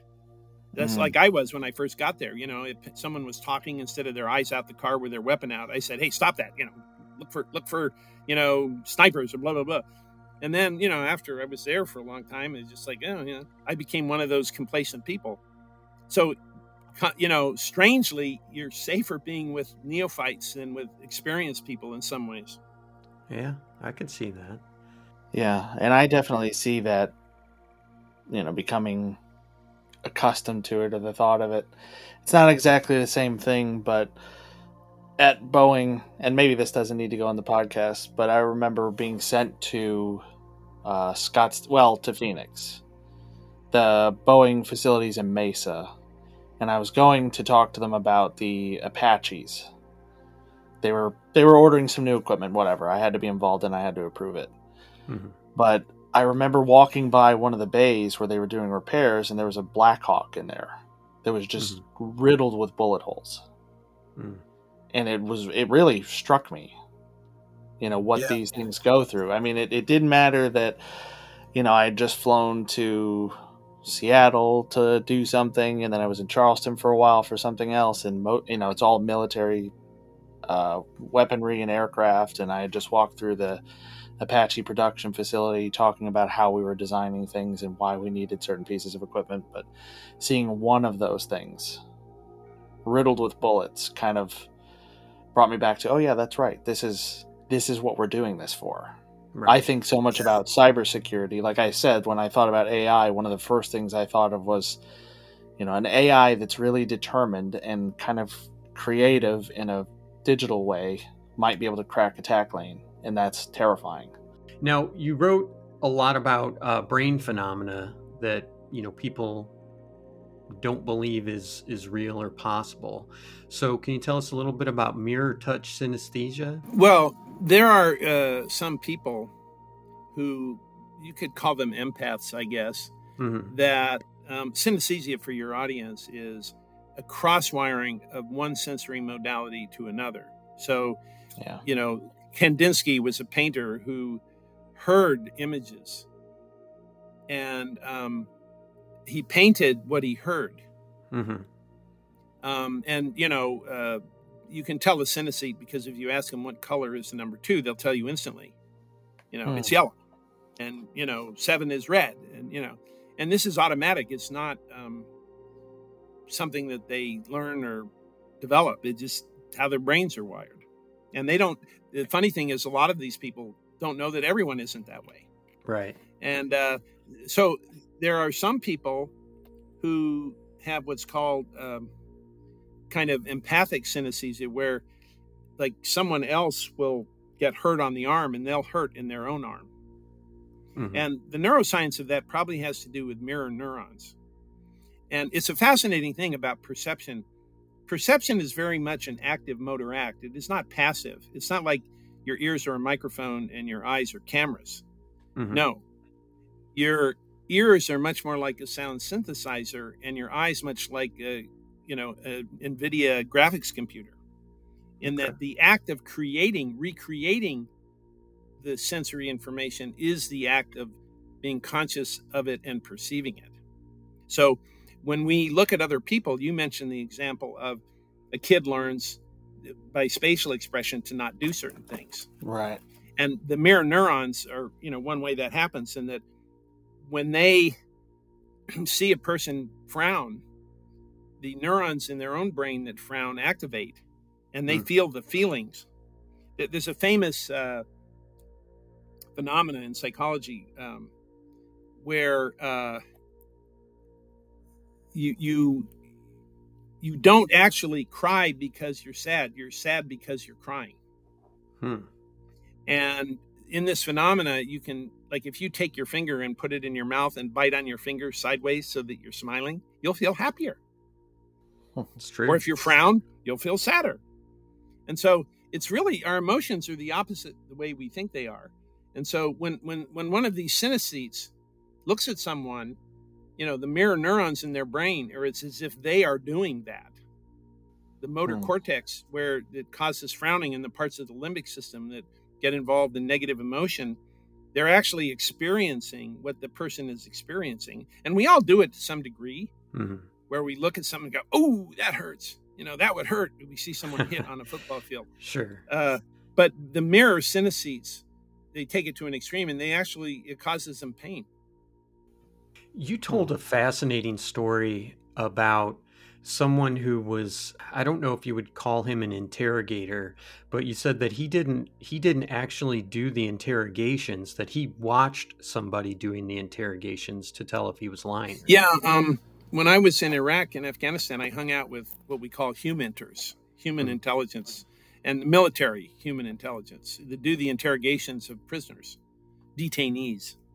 And, one of the things I was working on when I was at DNI, I had the Intelligence Science Board that reported to me, and I asked them to look into the issue of kind of deception detection with technology. Because it turns out humans are not that good at it. But to the degree that they are good at it, the guys I talked to said, one of the skilled guys said, when he's watching an interrogation, he never looks at the detainee, he looks at the interrogator to see their body language. And that is the best index of deception. And the fascinating thing is, the people who are interrogating and exhibiting these body language behaviors aren't consciously aware that their bodies are doing it. And so I did write a whole series of articles on the way to understand what other people are feeling and thinking is to examine your own feelings. Because we do have these mirror neurons, and sometimes we tune them out. Interesting. So we're kind of like a tuning fork. And when you think about it, it makes sense. We're a social species. How we get along with and understand and anticipate the actions of others in our species, in our herd, our flock, our tribe, whatever, that's survival. You don't read something right and you could die. So our brains are very tuned to this. There's a guy that I know well, Matthew Lieberman, who's a professor at UCLA, who actually started off life as a social scientist, a social psychologist. And he's now a neuroscientist, and he looks at the neuroscience of emotion and theory of mind. Where in the brain and how in the brain do we imagine what another person is thinking or feeling? Interesting. Do you think there are people, I apologize for bringing this back to AI, but are we looking into ways to mimic that kind of activity in AI? Yes. At MIT Media Lab, there's been for a decade or more an initiative called affective computing. And Ross Picard and others there working with her at MIT Media Lab have been working on exactly that. And they've put it into products like these, companion toy/robots that not only sense emotion, but can deliver emotion. So you're saying that, I don't know, you're talking about the sort of human lie detectors. I know that's not what you called them, but that's kind of what they were. Would you say that that's reasonably effective compared with what we can do with technology? Because none of it's very effective. Okay. Because I think most people would probably think of the show Lie to Me. Yeah, it's mostly BS. Yeah, it's based on the Paul Ekman group, but I don't know how effective they are. I don't know a lot about them. Well, I know Paul Ekman quite well because when I was at ODNI, I talked to him a lot on this deception detection thing using micro expressions. And he told me some... I'm getting jealous of the people you know. Yeah.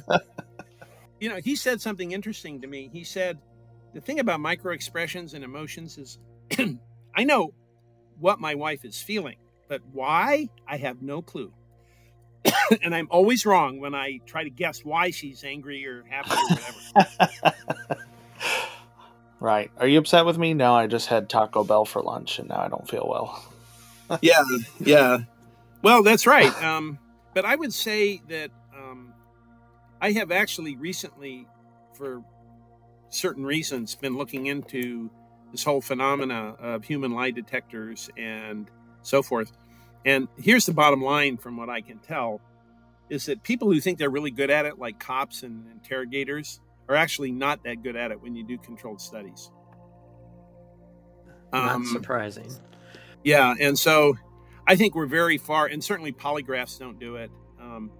There are certain narrow cases where you can do it with an MRI. For example, with an MRI, a functional magnetic resonance imaging, where you can actually visualize brain activity in different parts of the brain, you can tell the difference after a while if someone has seen something before or not. Is it the first time they're seeing it or not the first time? For most people, you get a very different kind of signature. And if you have a suspect and you say, well, have you ever been to Bajur, Pakistan? They say no. And then you put them in an MRI and show them pictures of Bajur and their body, it lights up, like they've seen it, then they're probably lying. But that's very narrow, and I think that it can do certain things like that, like with cocaine addiction. The brains of people who are cocaine addicts just light up very differently in fMRIs than when they see pictures of drug paraphernalia. And the same is true of heroin addicts. And you can tell if someone's an addict or not, or has been. I also think it's interesting that, at least in the TV show Lie to Me, now I don't know if Paul Ekman himself believes this, but they talk about people who've gone through trauma in their past, in particular abuse as children, are hypervigilant, and they make good candidates to perform that kind of work. I'm curious what you would think about that, because from what I've read, when that happens, when kids go through some kind of adverse experience, it tends to limit activity in the prefrontal cortex, and you would see in an MRI or an fMRI more activity towards the more primitive parts of the brain. You'd see the amygdala lighting up a lot more. Well, now you just kind of stepped on a landmine as far as I'm concerned. Uh-oh. Yeah, because you hit on a pet peeve of mine. And I don't mean this to be critical. Sure. There's a tendency of a lot of people in neuroscience and in the kind of public media press to be reductionistic. Well, this part of the brain does X and this part of the brain does Y, and people are left brain or they're right brain. And here's the honest truth. What we know about the brain is 1/billionth of 1/trillionth of 1/quadrillionth of a % of what we don't know. We don't really even know that action potentials and graded potentials are the whole story of how the brain processes information. There's, Rakeley, the guy who invented PET scan, told me he's seen some really weird stuff, like volume conduction during peristaltic waves that had nothing to do with synaptic connections. And so I think that it's the height of hubris. And I don't mean to criticize you. It's really, like I say, a pet peeve of mine. We're very arrogant, we neuroscientists, claiming what we know when really we don't know squat. Okay, here's the thing: if you took a computer, like an NVIDIA computer, and you pointed a thermal camera at it and had it do different tasks and watch what heated up when you did different graphics tasks or floating point operations or whatever, you could reach certain crude conclusions about the functional architecture of that board. But how crude would they be compared to what's really going on? That's a really good way of looking at it. Yeah, and that's what we have with fMRI. They are useful up to a point, and I would say a very small point. And so, to me, you didn't intend to do it, I know, but when you say things like, well, their frontal cortex or their amygdala, the brain is kind of holographic in that, at the one hand, there's specialization and things specialize, and on the other hand, everything does everything. It's holographic, and both are true. And so, I think that I would rephrase the issue of kids who were abused. Here's what we know from scientific research.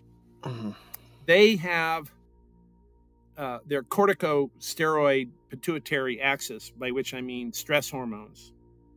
And the targets of stress hormones, like the hippocampus, where we have short-term memories, and various parts of the prefrontal cortex, as you pointed out, like orbitofrontal cortex that sustains our mood and regulates our mood, those are severely damaged in abused children. And it's a lifetime.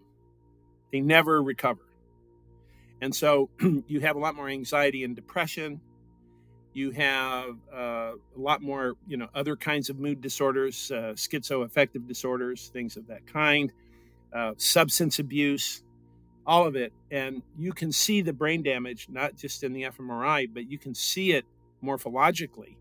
The left prefrontal orbitofrontal cortex and the hippocampus are shrunk in people who have suffered abuse, and the amygdala tends to be hypertrophied. And so I think that the safe thing to say about people who have suffered abuse of any kind is that they dysregulate stress hormones, and that they do have a kind of brain damage from the effect, which can be seen actually structurally.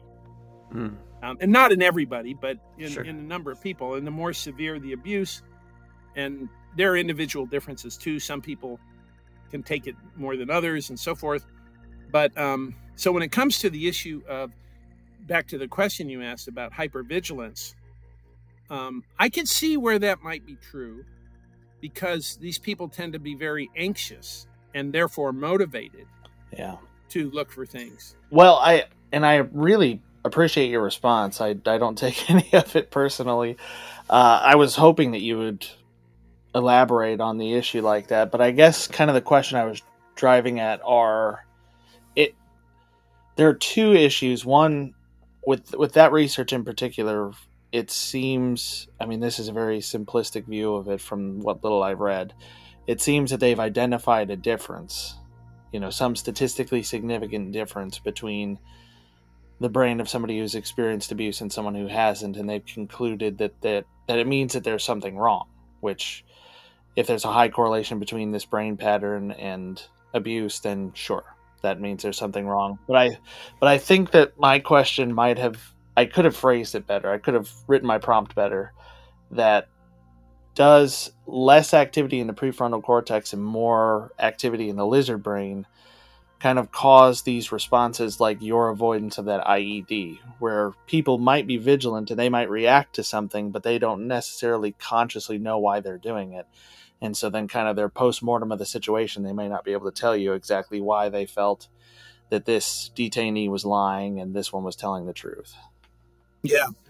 The short answer is I really don't know the answer to the question, and I would be guessing about, do abused people make better lie detectors?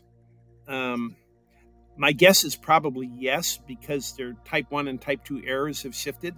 That when we're very anxious and worried about the world, we tend to react to smaller threshold things because we are more fearful. And so they'll be better at saying, yes, that person is lying, but they'll have a lot of false alarms saying people are lying who aren't lying, if you follow me. They'll have more hits, but also more false alarms. Yeah. Your Because tolerance they've for false shifted their positives criteria. changes. Right. That's right. So I think that they will have more hits on who's lying, but their what we call discriminability or sensitivity is not going to be greater, I think. But I don't know. I mean, the bottom line is I'm going to be different than AI and tell you I don't really know. You're not going to just hallucinate and make it up. So you talk about some of the thoughts and feelings that we have actually take place outside our brain. Like you talk about, someone having a gut feeling, or I know this in my heart. Can you tell us a little bit about that? We'll find out after a quick break.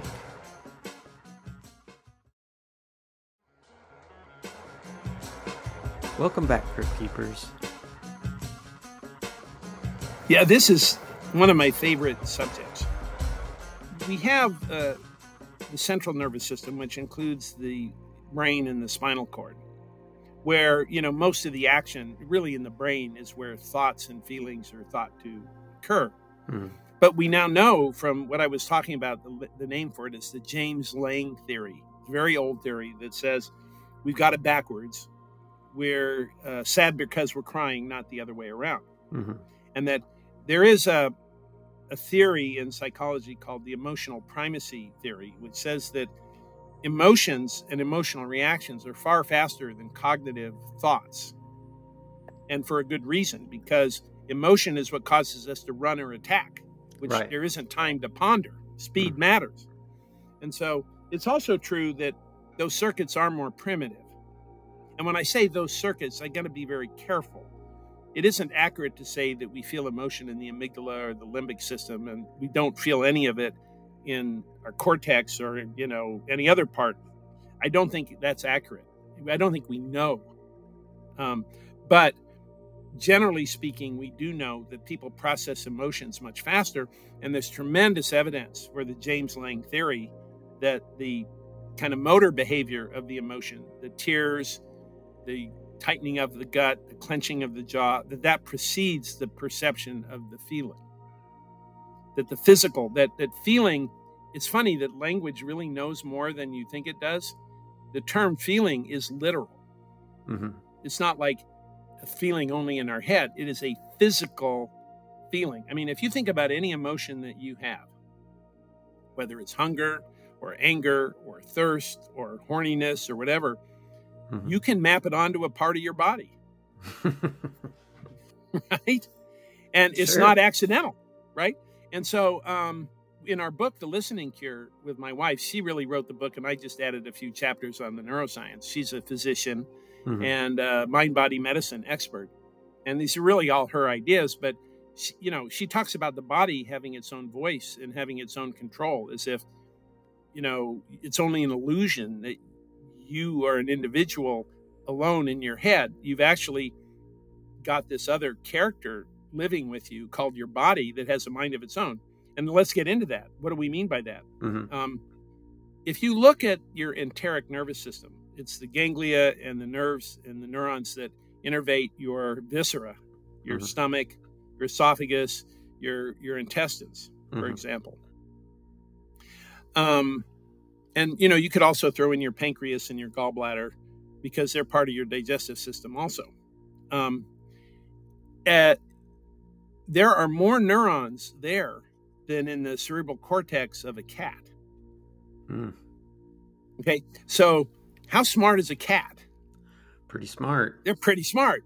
So your gut is literally as smart as a cat, or perhaps even a monkey, like a New World monkey. Mm-hmm. We're talking 750 million neurons, something on that order. Mm. The whole human brain is 90 billion. But like I say, something with the intelligence of a cat or a dog lives literally in your gut.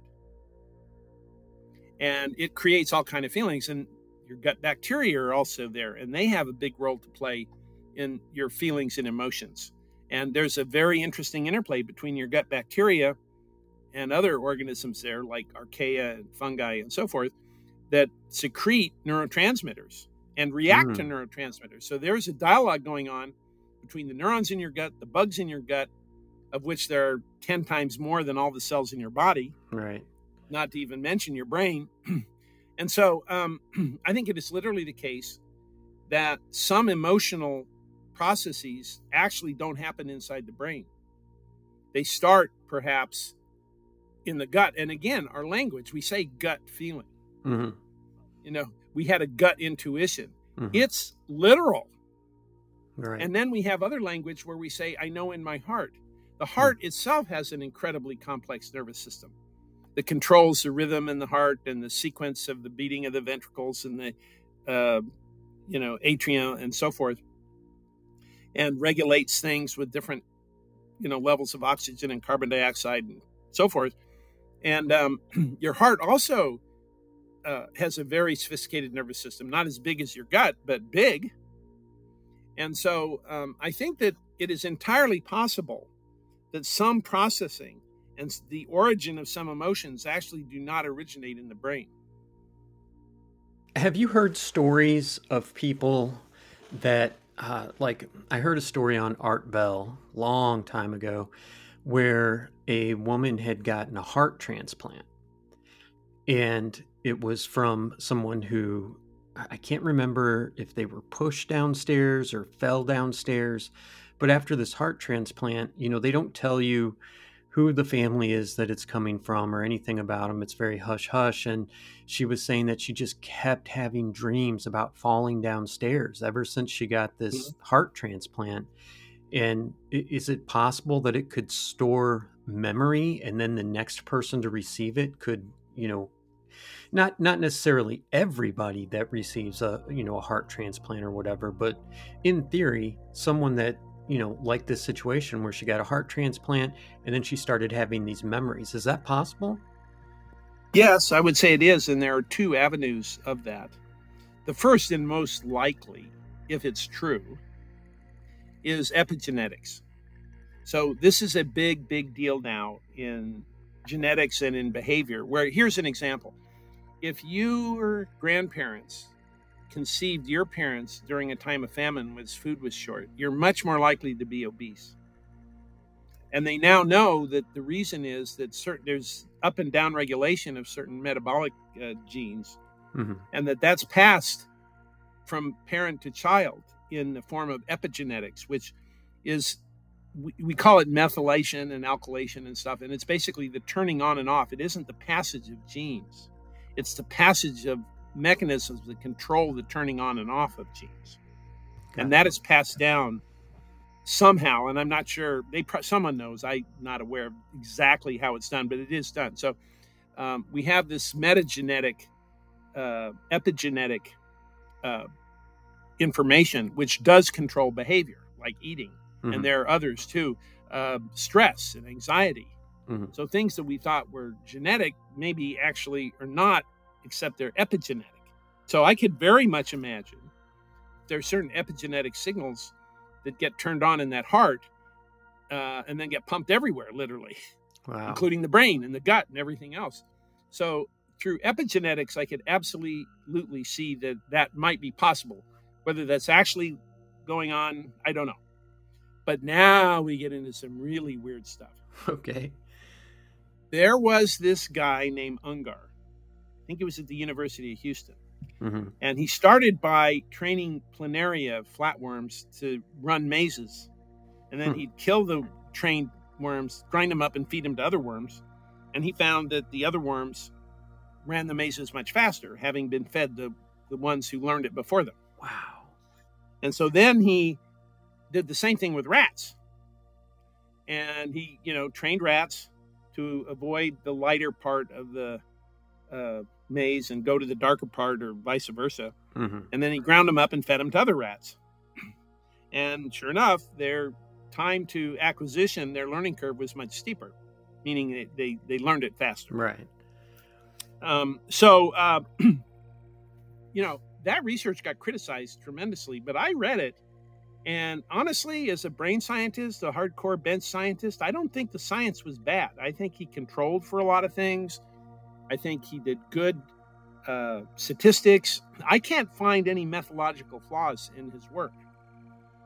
Now, how that happens, who knows, And so there is some evidence that if you eat someone, you get some of their memories. That's really interesting. You also might get kuru.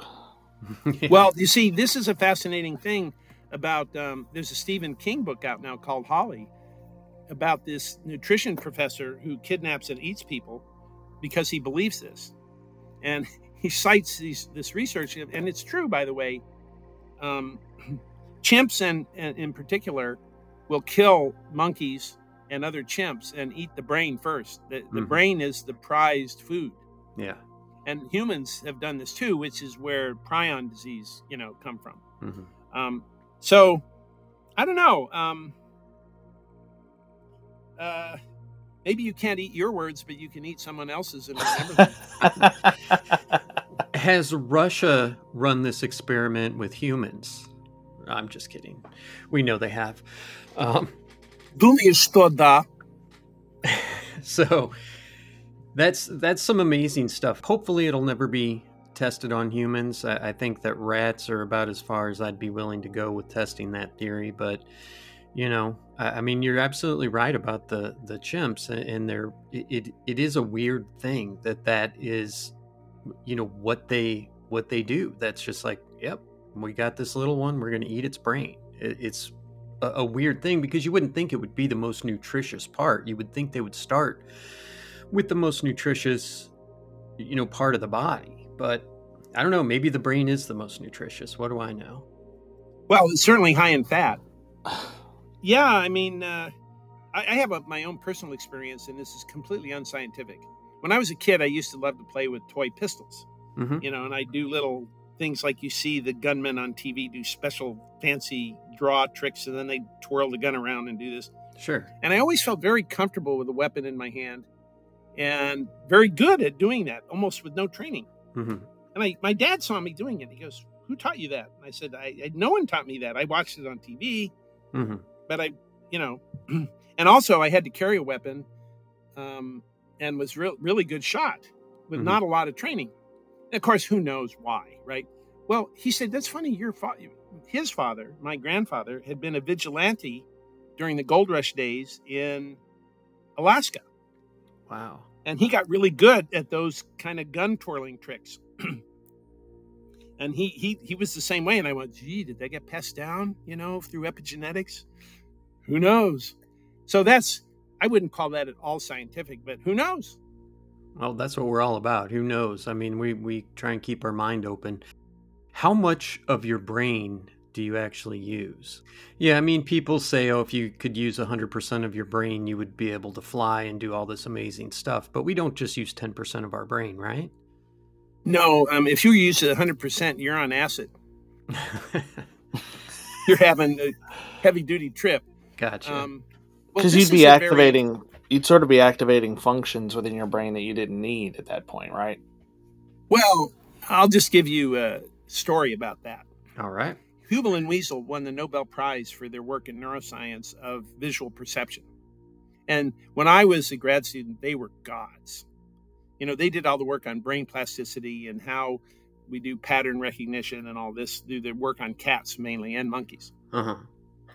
And somehow I ended up having dinner with them, which is like, having dinner with God. It was like I was so awestruck to be at their table.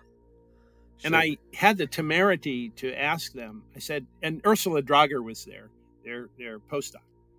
And I said, okay, at this table, if anyone on the planet should know where this you only use 10% of your brain comes from, it should be at this table.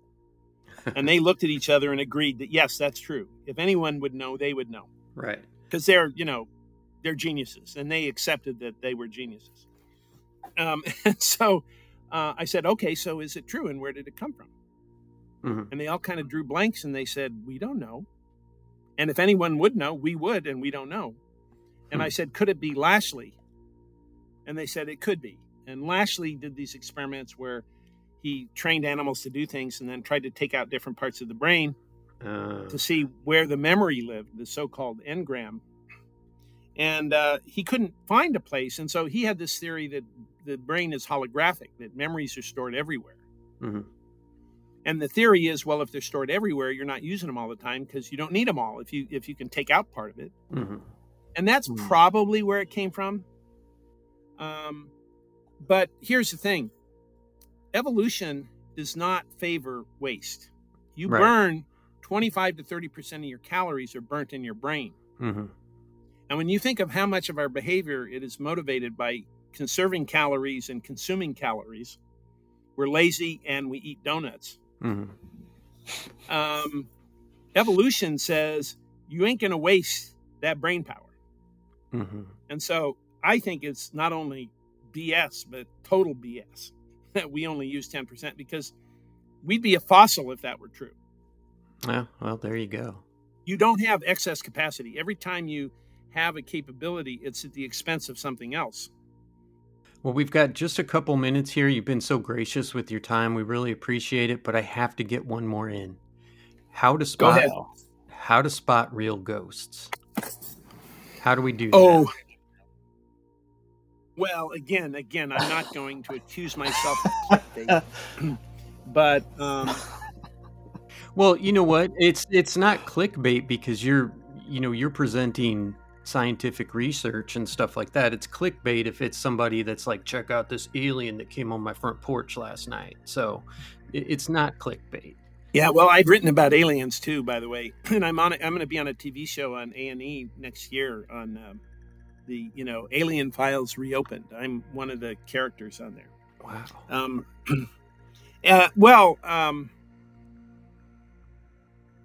It's about after images and ghost images. Okay. Where the way your sensory brain works is that one part opposes the other. So if you stare at something purple for a long time and then you stare at a blank white screen, you're going to see, green or cyan and so forth. And so we've all seen after images. Mm-hmm. And so, but I talk about, all kinds of ghost images, visual, but there are also some phantom images, sensory. I wrote for Discover magazine about this phenomenon where if you take someone's forearm and hide it from them visually so they can't see it behind a barrier, and you've got a fake Halloween caught in the door type arm, rubber arm, and you put it where they can see it, and you tap the real hand and the rubber hand at the same time where they can see it. After about 3 minutes and quite a few people, they will feel it in the rubber hand. Wow. In other words, the feeling seems to be coming from the rubber, not from their real hand. Uh-huh. Because of the way the brain gets wired up with the plasticity.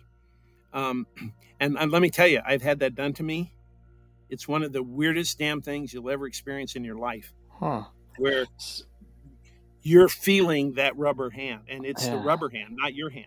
It is weird. So that was the kind of stuff that I talked about, how phantoms in the brain. And the real expert on this is V.K. Ramachandran, who came up with this experiment and who talks about phantom pain and where phantom pain comes from and where tinnitus comes from, which is the ringing in your ears, which is a phantom pain, as it were, in your auditory cortex. Okay. Well, I've got really two more questions if we have time. Okay. First, thinking about synesthesia, I've seen a TED Talk previously that talked about that Nikola Tesla might have had it. I even think one of my students had it when I was a graduate assistant. I was teaching a statistics class, 400 level, and one of the students, for some reason I've always remembered her name, even though I was not good with names, but I would notice during tests, she would tap on her desk. And she would tap in these certain patterns, and there was a day that the actual professor was in there with me. And we were sitting there, and I told him to just watch her. She does this every time, and we were kind of trying to figure out what it was. And I remember on the elevator going back up to the offices, we thought maybe she has some form of synesthesia. And I'm wondering how common it is for the engineers that you work with in your government work to be affected by some advantageous form of synesthesia. Well, I wouldn't call it synesthesia necessarily. In my book, The Spy in Moscow Station, I talk about Charlie Gandy, who had this amazing ability to visualize electromagnetic radiation. He was dyslexic and he couldn't read. But oh my God, I talked to him about, we worked together after I left NSA on various RF projects. And the way he talked about it, I said, Gandy, you can see it in your brain, can't you? You can actually see the near field, the Fresnel component of the EM wave. You can see it exciting, dipoles in dielectrics in the near field, can't you? You see that, like it's vibrating these things. Yeah, doesn't everybody? And when I was at Disney, he actually saw in his head the way electromagnetic radiation worked in the near field and far field. He saw constructive interference in the far field in his head. He saw it. And he couldn't describe it, but I knew he saw it. And so there are people like that. And I don't know if it's synesthesia. There's this very famous Imagineer called Joe Rohde, who, when I was there, we created basically a holodeck so that you could see what a theme park would look like before you built it. Right. And I brought him in and I showed it to him. It's called a cave, You guys know what that is. Yeah. Boeing had one as well. I'm familiar. Yeah. But we did one of the early ones. We used it to design Disney's California Adventure. We created the park completely in CG, and we put artificial humans in it with, the stuff we used in the feature animation to do stampeding and stuff like that. And so I showed him and I said, look, you can know exactly what the theme park's going to look like from every guest perspective in any position. And he goes, well, that's stupid. After he saw it, we were so proud of it. He goes, that's really dumb. And I said, well, I was very deflated. I said, why? And he said, well, can't you just look at an architectural elevation and reconstruct the 3D image from it and put your mind's eye anywhere and know exactly what it's going to look like from that position? And I looked at him and I said, no. I don't know anybody who can do that. He goes, oh, I thought everybody could do that. Yeah, kind of like Geordi, since you brought up Star Trek, where he's trying to describe what he sees with his visor, and they're saying, oh, well, data looks like this, and you look like that, and magnetic fields look like this. They go, you can see that? And he goes, can't everybody? Yeah. Well, that's the thing about Joe Rohde. What made him great was that he had this incredible ability to synthesize images in his head. And of course, Beethoven, if you look at the Ninth Symphony, he composed it while deaf. And that tells you for 100% sure he could literally hear the symphony in his head, the way we hear it in our ears. For sure. And that's part of why Beethoven was Beethoven. He could do that. Mm-hmm. And so I would definitely tell you there are people who are incredibly visual or incredibly auditory who just have experiences and abilities that are far beyond normal humans. All right. Well, my last question, in your TEDx NASA talk, you talked about, the strange ideas that people have, or conspiracy theories, or however you put it. A couple of these are going to prove to be true, like germ theory. And I'm curious if you have any ideas as to what we're going to find out in the future. I always think about the way that people generally seem to be able to tell when somebody's looking at them. Even when, you kind of get this feeling somebody's looking at me, and you turn and look, and maybe they are. And I feel like eventually science will be able to explain what that is. What is the mechanism that makes that happen? Do you have any future predictions for things that are currently sort of in the realm of paranormal or conspiracy? Or just like the heart transplant thing, that you can transplant sort of part of a person's personality or memories through that? Well, you That may would be have able been to, yeah. well, but I mean, there's some potential for a scientific explanation where before That's right. stories like Yeah. that would be pretty much just paranormal. Well, I think here's the fascinating thing about that. It gets back to the way the human brain imagines and it creates. If I asked you to shut your eyes and imagine a color you'd never seen before, you can't do it because you don't have the cognitive building blocks to assemble that visual image in your head. But if you saw it, you'd recognize it.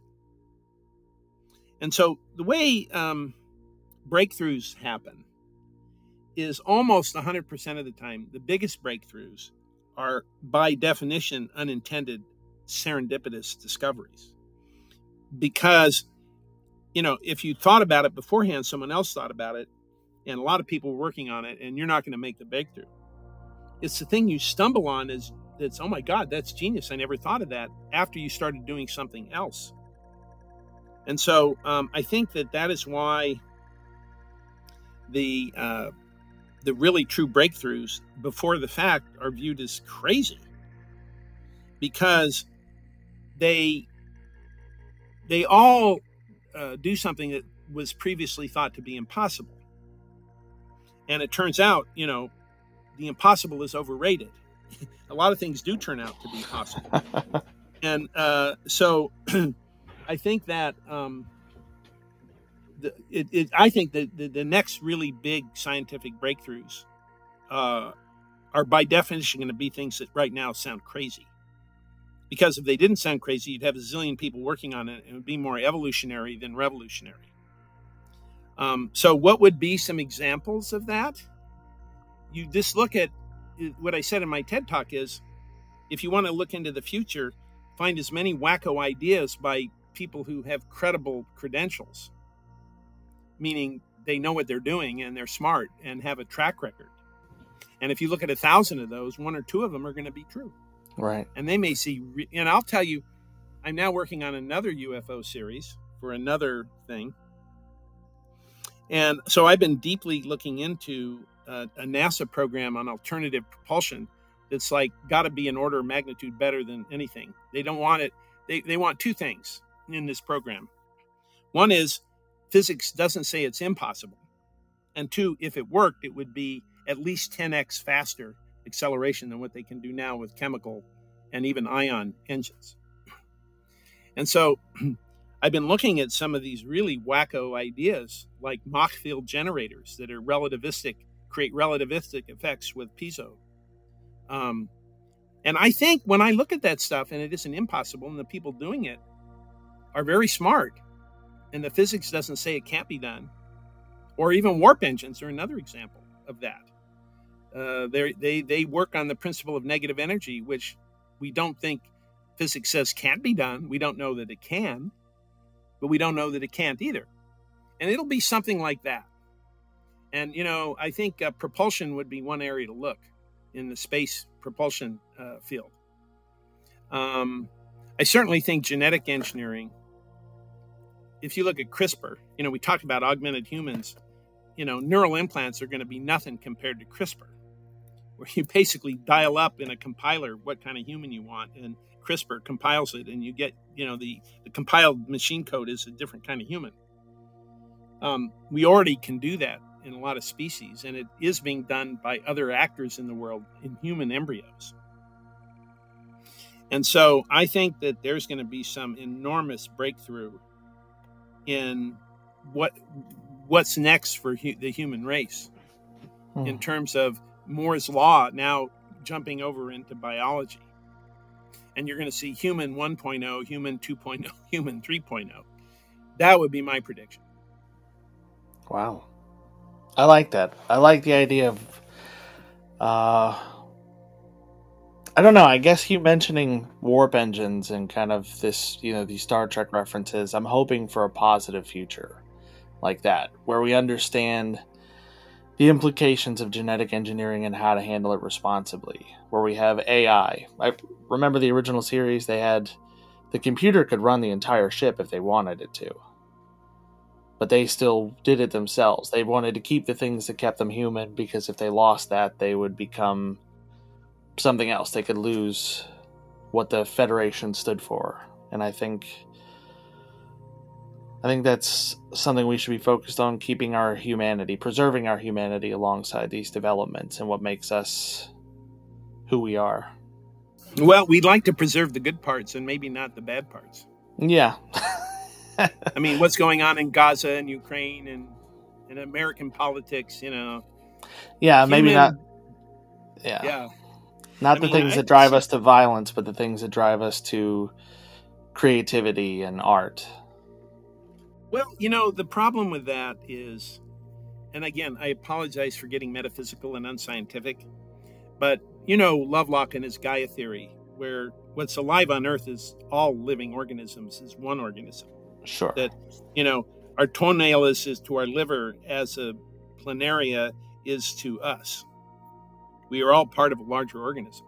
And there's evidence for this in Lovelock's work on, how the planet acts to keep things within reasonable limits for life. And what that tells you is balance will be maintained.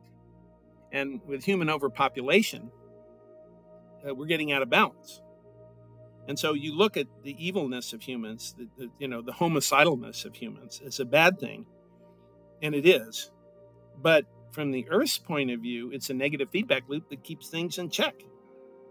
So you have to be really careful. Like there's a famous case of them killing all the wolves in Wyoming. Right. And then the national parks got out of balance because there were no natural predators.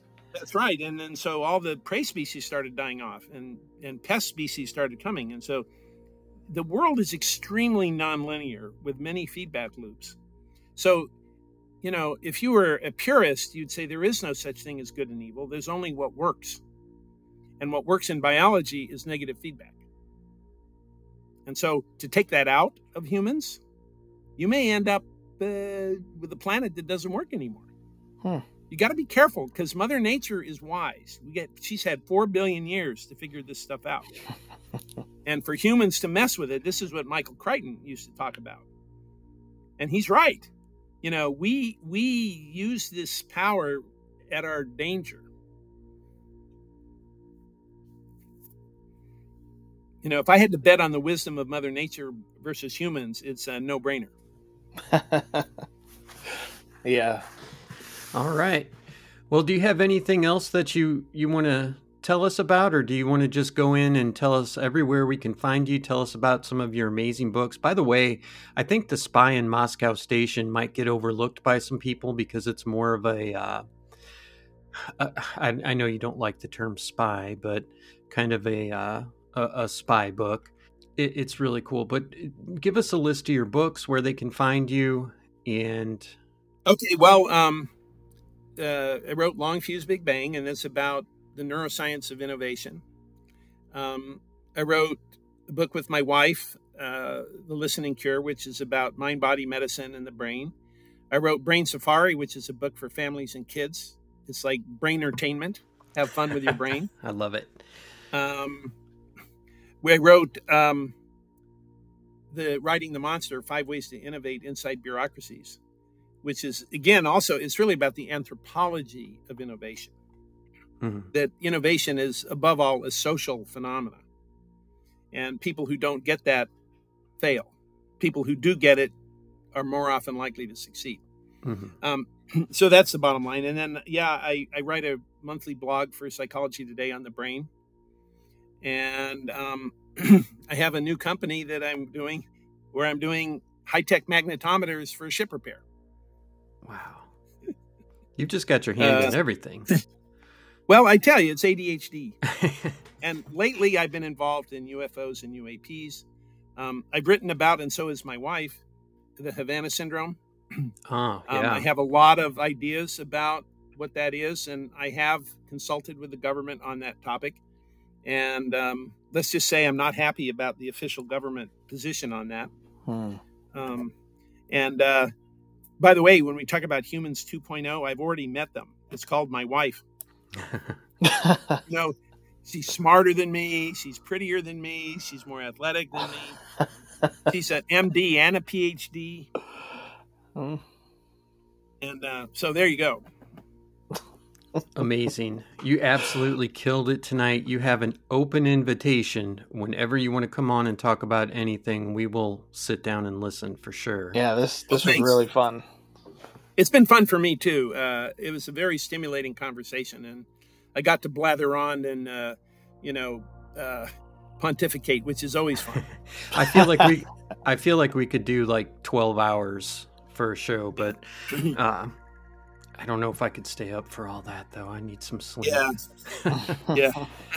So, all right. Well, you'll be able to find links to everything in our notes. And hopefully, if you guys haven't done so while you're actually listening to the podcast, you need to go and check out the website because there's all kinds of cool stuff. And Doctors Impossible, you can take a test to see how you rate on your sixth sense. I came up as a skeptic. But yeah, but I consider myself a believer. So thanks so much for joining us tonight, and you have a wonderful evening. Ryan, final thoughts. This is, no offense to other guests, probably the most fun I've had. Although Dr. Macklin was pretty good too.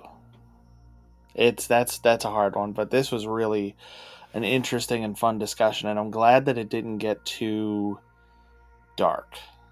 You know, there wasn't any real doom and gloom, even though he's coming at this from a military and sort of espionage related background. But he's also got a Disney background, so you can't be too dark and work for Disney, I don't think. No, you can absolutely be too dark and work for Disney.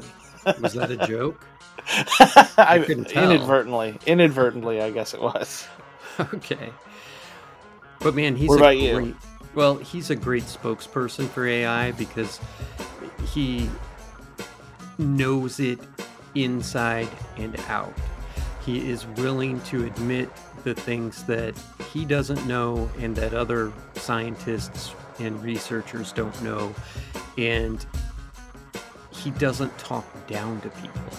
I mean, he used a lot of technical terms, and I know that, you know, some people, including me, had trouble keeping up with some of that, but that's okay.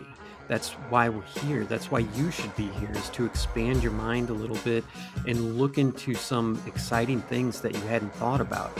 And this man has just such a diverse background that I really enjoy hearing things from people who have multiple disciplines, from people who, you know, do different things. It's not just some guy in a lab coat that only cares about an algorithm.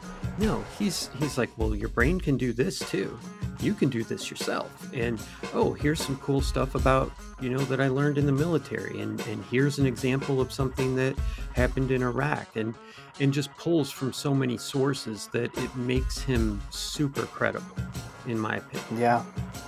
Yeah. And I just ordered one of his books. So I'm probably going to end up reading all of them, but I'm going to start with The Spy in Moscow Station because I'm not familiar with it. When you said that it was is it like a John le Carré novel? Like it's actually a spy thriller?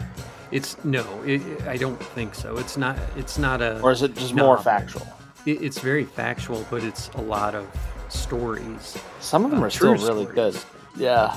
If it's full of true stories, I'm in. Well, the true stories are often stranger than the novels, right? Yeah. And, I mean, you get to hear stories from someone on the inside. And he's not giving away secrets or anything like that, but he's getting you as close as he can. Right.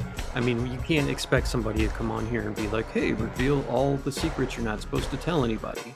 And, you know, he gets you as close as he can and says, that's all I can tell you. Not, this is it. This is the only thing that happened, but this is all we can talk about. Yeah, and or I have to pick my words carefully here. And I respect that. All right. Well, I guess that's all we've got for you tonight on Cryptique. Ryan's going to tell you what you need to do. Yeah, you guys know the drill. If you want to help out the show, please interact with it somehow, wherever it is you get it, whether that's Apple Podcasts or Spotify or whatever your platform is. Rating it, Commenting, sharing, subscribing, all those things help tell the algorithmic overlords that it's a good show and probably some more people should hear it. But if you really want to help out, telling somebody who you think might like it is the best way for the show to spread naturally. And if you want to tell us what you think about it and request new topics or suggest another guest, you can do so at critiquepodcast@gmail.com. And you can check us out on pretty much every social media platform. I'm sure they'll all be in the show notes. For Ryan, this is Jay, reminding you to think for yourself.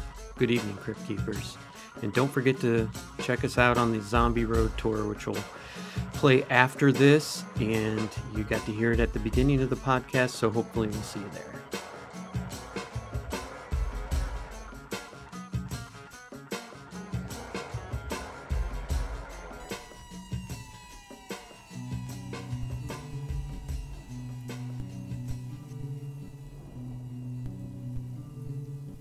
Good evening, Crypt Keepers. It's time for a special announcement. You all know about the infamous Zombie Road from our podcast, a real-life dark forest just west of St. Louis. Well, we're planning a free Zombie Road tour on Saturday, October 28th at noon. All are welcome, but the tour will include descriptions of violence, death, and hauntings.